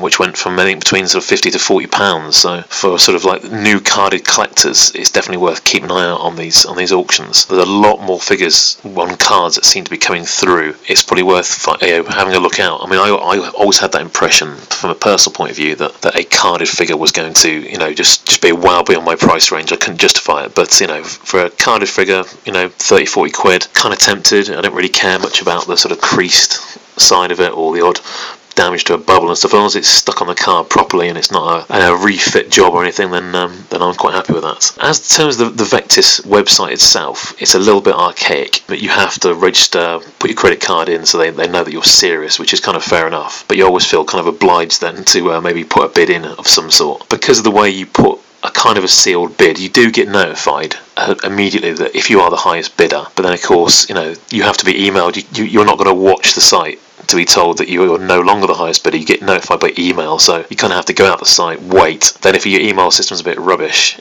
it might not come in time, so you kind of have to be there at the almost at the auction itself to sort of like get those bids in. So they could definitely do with improving it. I think that I'm sure their system works fine for them, but it does seem that they need a software upgrade.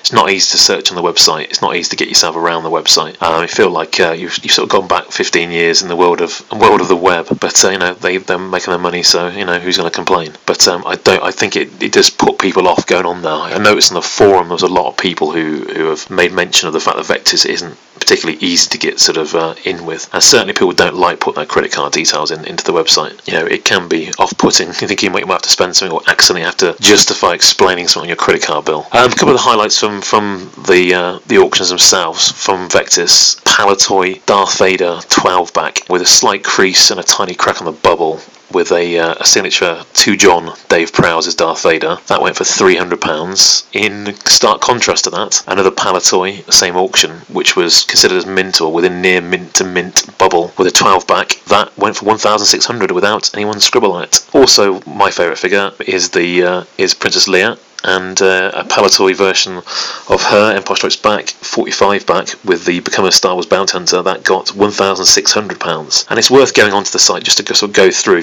There is actually a search there for Star Wars, and you need to sign in there to see what figures went for. But I think a few lists have been printed.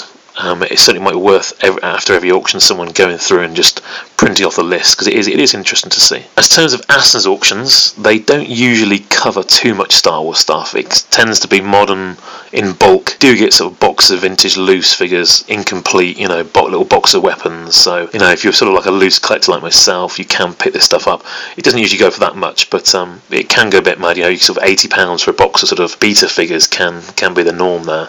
But you end up getting a few random bits like Star Trek figures, and I've picked up some Battle of the Planets figures in the past as well in multiple auctions. So it's a real sort of flea market feel to it. But the people actually at Aston's themselves are absolutely fantastic. So I definitely recommend anyone wanted to deal with them. I never had a problem with them. They're actually quite fair-minded. You don't get that sort of impression that they're after getting you and getting your cash and then running away with it. They're actually a pretty young crowd up there and half decent. So I would recommend, but you can also find yourself buying a lot of crap as well.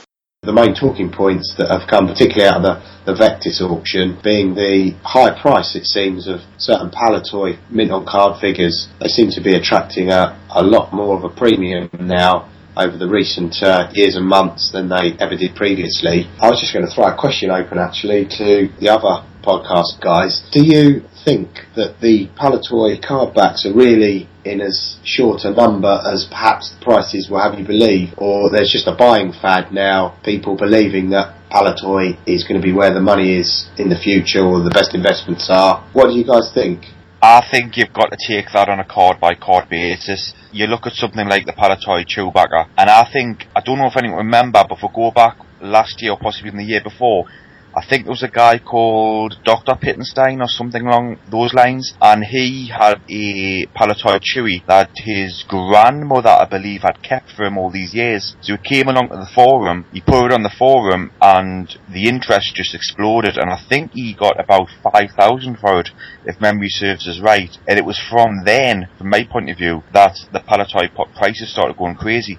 Some of the Palitoy figures are still very easy to get a hold of, and I don't think their prices are going to realise significantly, but certainly the Chewie and obviously the FX7, depending on what variation it is, I think those prices are sky high and are going to stay sky high. I've got a question about the Palitoy Darth Vader. It's signed to John Dave Prowse's Darth Vader. I was just wondering, how did the panel feel about getting these rarer and rarer items signed by actors? Do you feel as though it diminishes the value of the card in any way, or do you feel as though it enhances it? Personally, I think that the actors don't really relate to the toy. The character relates to the toy. The actor relates to the character, but we don't have as much of a relationship between the actor and the toy itself. Yeah, I agree with you, Richard. I'm not a fan of signed stuff by the actors. I mean, as in toys and figures and stuff. I think a photograph which is signed to you personally has a value to yourself, but I don't know. It just seems like someone's scribbled on a card, which is probably quite disrespectful. But it really has no value. In fact, I think that was almost reflected in the price.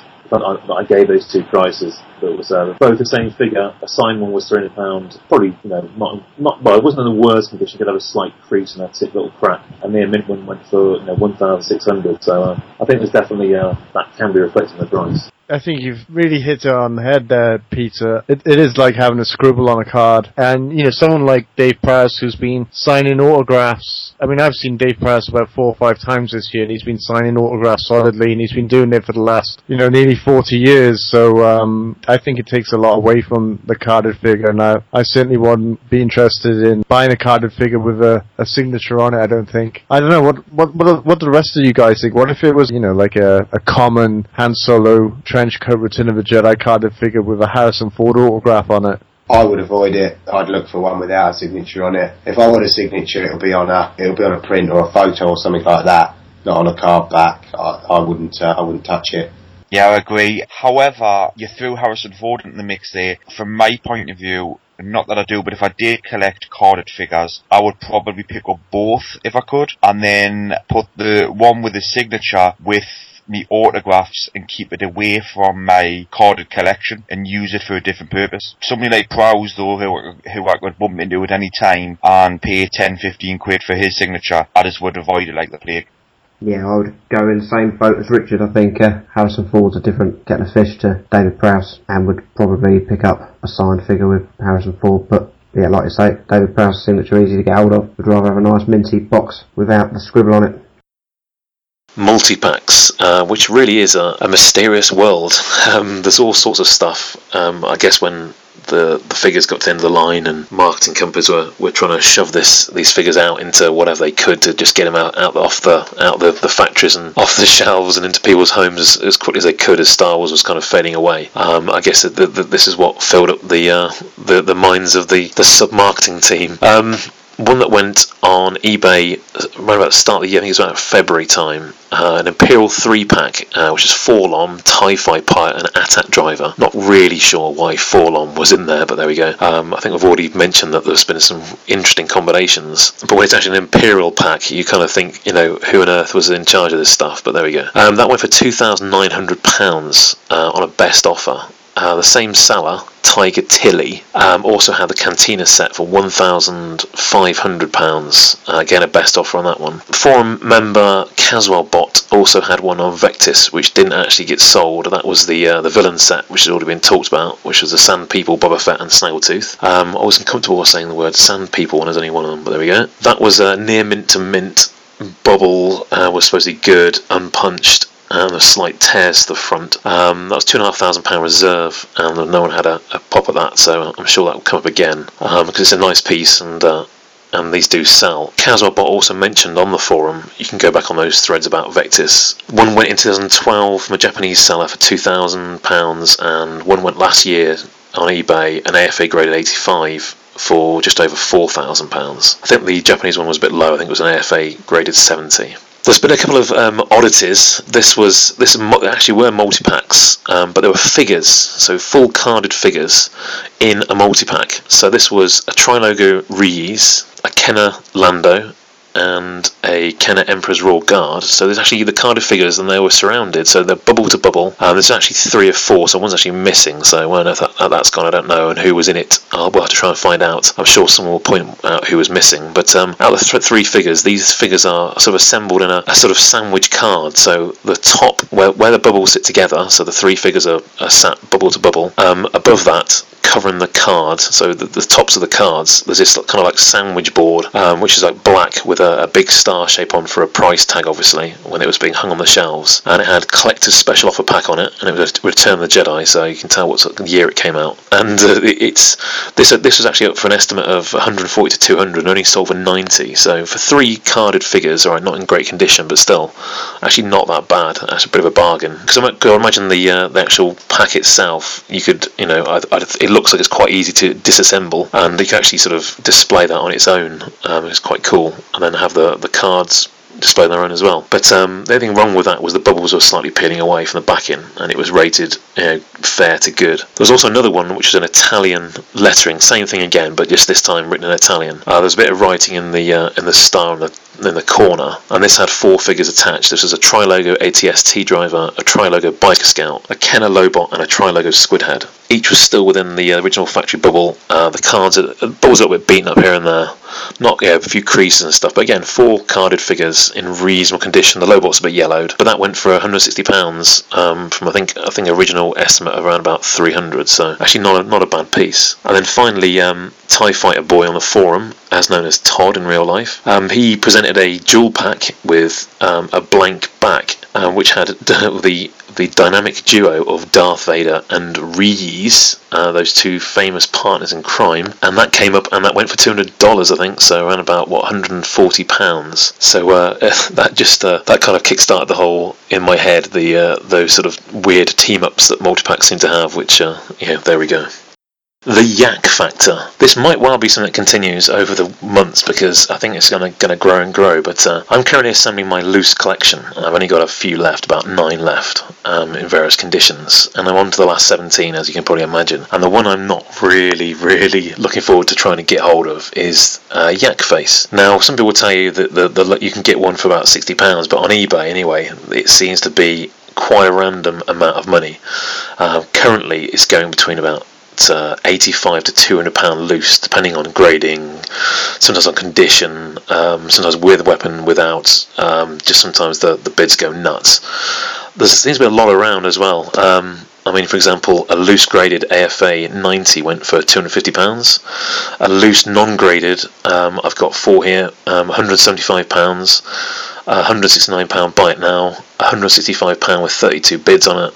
and £159 from 5 bids. Considering a tri-logo carded went for £349, if someone's paying almost £200 for a loose one, I mean, it's getting that sort of that gap between carded and loose is kind of crazy. And considering it's supposedly a rare figure, I mean, in the last 3 months I've counted 137 Yak Face have been sold on UK eBay alone. Now, okay, some of those are going to be American ones and all over the place, but that's quite a lot of figures for a supposedly rare figure, which is kind of weird, but there we go.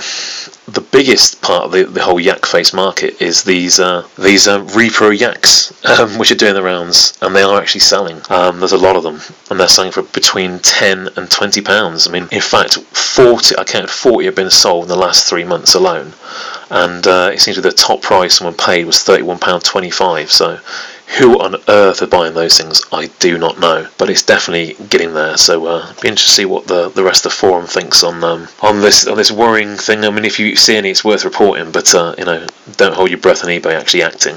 Something which might be worth trying to do is what Apple do. Now, I sell other stuff on eBay as part of my business, and if I sell an Apple good, I have to sign a disclaimer saying I am selling a genuine Apple part, especially if it's got a trademarked name like MagSafe for a power adapter. I have to agree that I'm selling a genuine item. I can't just go on there and say, it's an Apple good, because they have a lot of problem with reproduction material. So I was wondering whether fans put pressure on Hasbro and Kenner, and actually get them to say, look, you're selling stuff that we have trademarked, that we have within our houses, that shouldn't be out there being reproduced for profit of others. I mean, yes, they can't control the sort of secondary and tertiary markets, but there's got to be something they can do, even if it's just for the fans. I mean, just put the pressure on eBay. If Apple can do it, then certainly other companies can do it as well. It is only down to the fact that Apple stepped in there and slapped eBay around, saying, look, you've got to stop this counterfeit good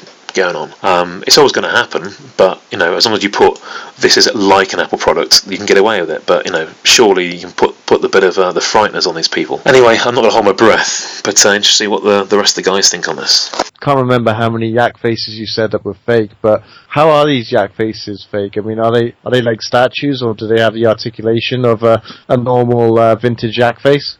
I think these ones, Peter, from looking at the forum, they're actually cast. So whoever's making these reproductions is basically casting solid pieces from a mould that they've obviously made themselves from an original. So the figures, as far as we know, have got no articulation and are also hand painted. When they're in hand, they're pretty obvious. But as you said before, people will be hiding them in job lots and childhood collections to try and catch people's attention. Another thing that I wanted to iterate on the back of that, and I'm going to keep banging on about this point, but before you bid on an auction, make sure you read it first, because they all state, not all of them, but a lot of these ones, as you stated before, they state that it's reproduction. I don't know whether people see it and think that they're getting a bargain by bidding at the last minute, but just read the small print first. Yeah, it seems like this is quite a rare thing in the world of repros, which is on the Yak Face one especially. They're actually listing it as actually in the title itself, which is normally people who list reproductions seem to wait until you get to the description, which of course a lot of people don't read these days. Don't I know about that? Running a business on eBay, that lots of people don't get past the headline, and it seems to for the Yak Face they're actually in the title, but people are still bidding for them. But like I said, it seems to be at the moment the price is about £30. I don't think many people are going to be bidding thinking they're getting a genuine Yak Face. I'd be surprised if they were. I mean, I don't think anyone's that stupid. A warm welcome back to Ian Sanderson as he takes on the rapid fire question round. Welcome back, Ian. Favourite Star Wars movie? First one, Star Wars. Favourite Star Wars scene? When the Death Star blows up. Favourite on-screen character? Han Solo. Favourite planet? Tatooine. Optimistic or pessimistic about Episode 7? Optimistic. Which actor or crew member would you most like to meet? Harrison Ford. Which character would you most like to be? I reckon I know where you're going with this. Probably Han Solo, yeah, go on. Padme or Leia? Oh, that's probably not one my wife needs to hear the answer to either. Leia. Who shot first, Han or Greedo? Han. Ewoks, love them or hate them? I don't mind them. Favourite figure as a child? I reckon the Emperor's Royal Guard. Favourite figure now? Death Star droid. Which character do you wish they'd made a figure of? There's only about 3 or 4. The Rebel Fleet Commander. Your favourite toy vehicle or playset? X-Wing. And the vehicle playset you wish they'd made? The actual Jabba's barge. Yeah. Your favourite card back? Death Star droid. What was the last vintage Star Wars toy you purchased? Triple packs. If you had to choose a single figure for a focus, which would you choose? Well, Death Star droid, I guess. U grading is? Abomination. And what is the holy grail item you're looking for? Something pre-production Death Star droid. Thank you ever so much, matey. It's really appreciated, and hope to have you on again. Yeah, sometime. No worries at all. Thank you very much. So that about wraps up our first podcast, and it's been a real pleasure putting it together, and I can't wait to get stuck into our second. Just want to say a huge thank you to Ian Sanderson, Dave Tree, Paul Bateman and Mark Newbold for taking their time for chatting to us. If you want to leave us any feedback or contact us or talk about anything that we've put on the podcast, you can contact us direct at swfukpodcast@gmail.com. You can also find us at www.facebook.com/Star Wars Forum UK Podcast and on Twitter at SWFUK Podcast. And don't forget to have a crack at the competition. The question will now be on the forum, so read the question, go back through the podcast and answer it, and email us at swfukpodcast@gmail.com, and we will draw a winner in the next show. And finally, don't forget to drop by at www.starwarsforum.co.uk and get involved in all the threads. Only you posting can make forum and this podcast what it is. So it's goodbye from Peter. Bye. Goodbye from Richard. See you later, guys. Goodbye from Benji. Knowledge is power. And goodbye from Grant. May the Force be with you. And it's good night from me. And don't forget... Only you can decide with Star Wars toys.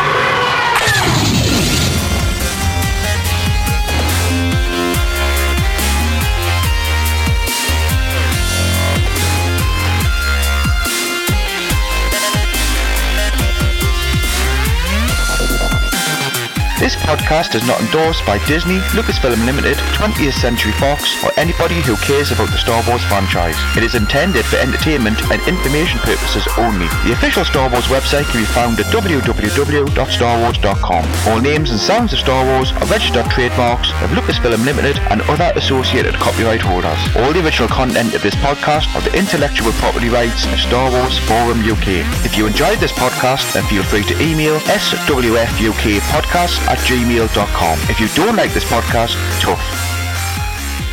Are Star Wars products going to have the durability of, say, that old favourite, the teddy bear?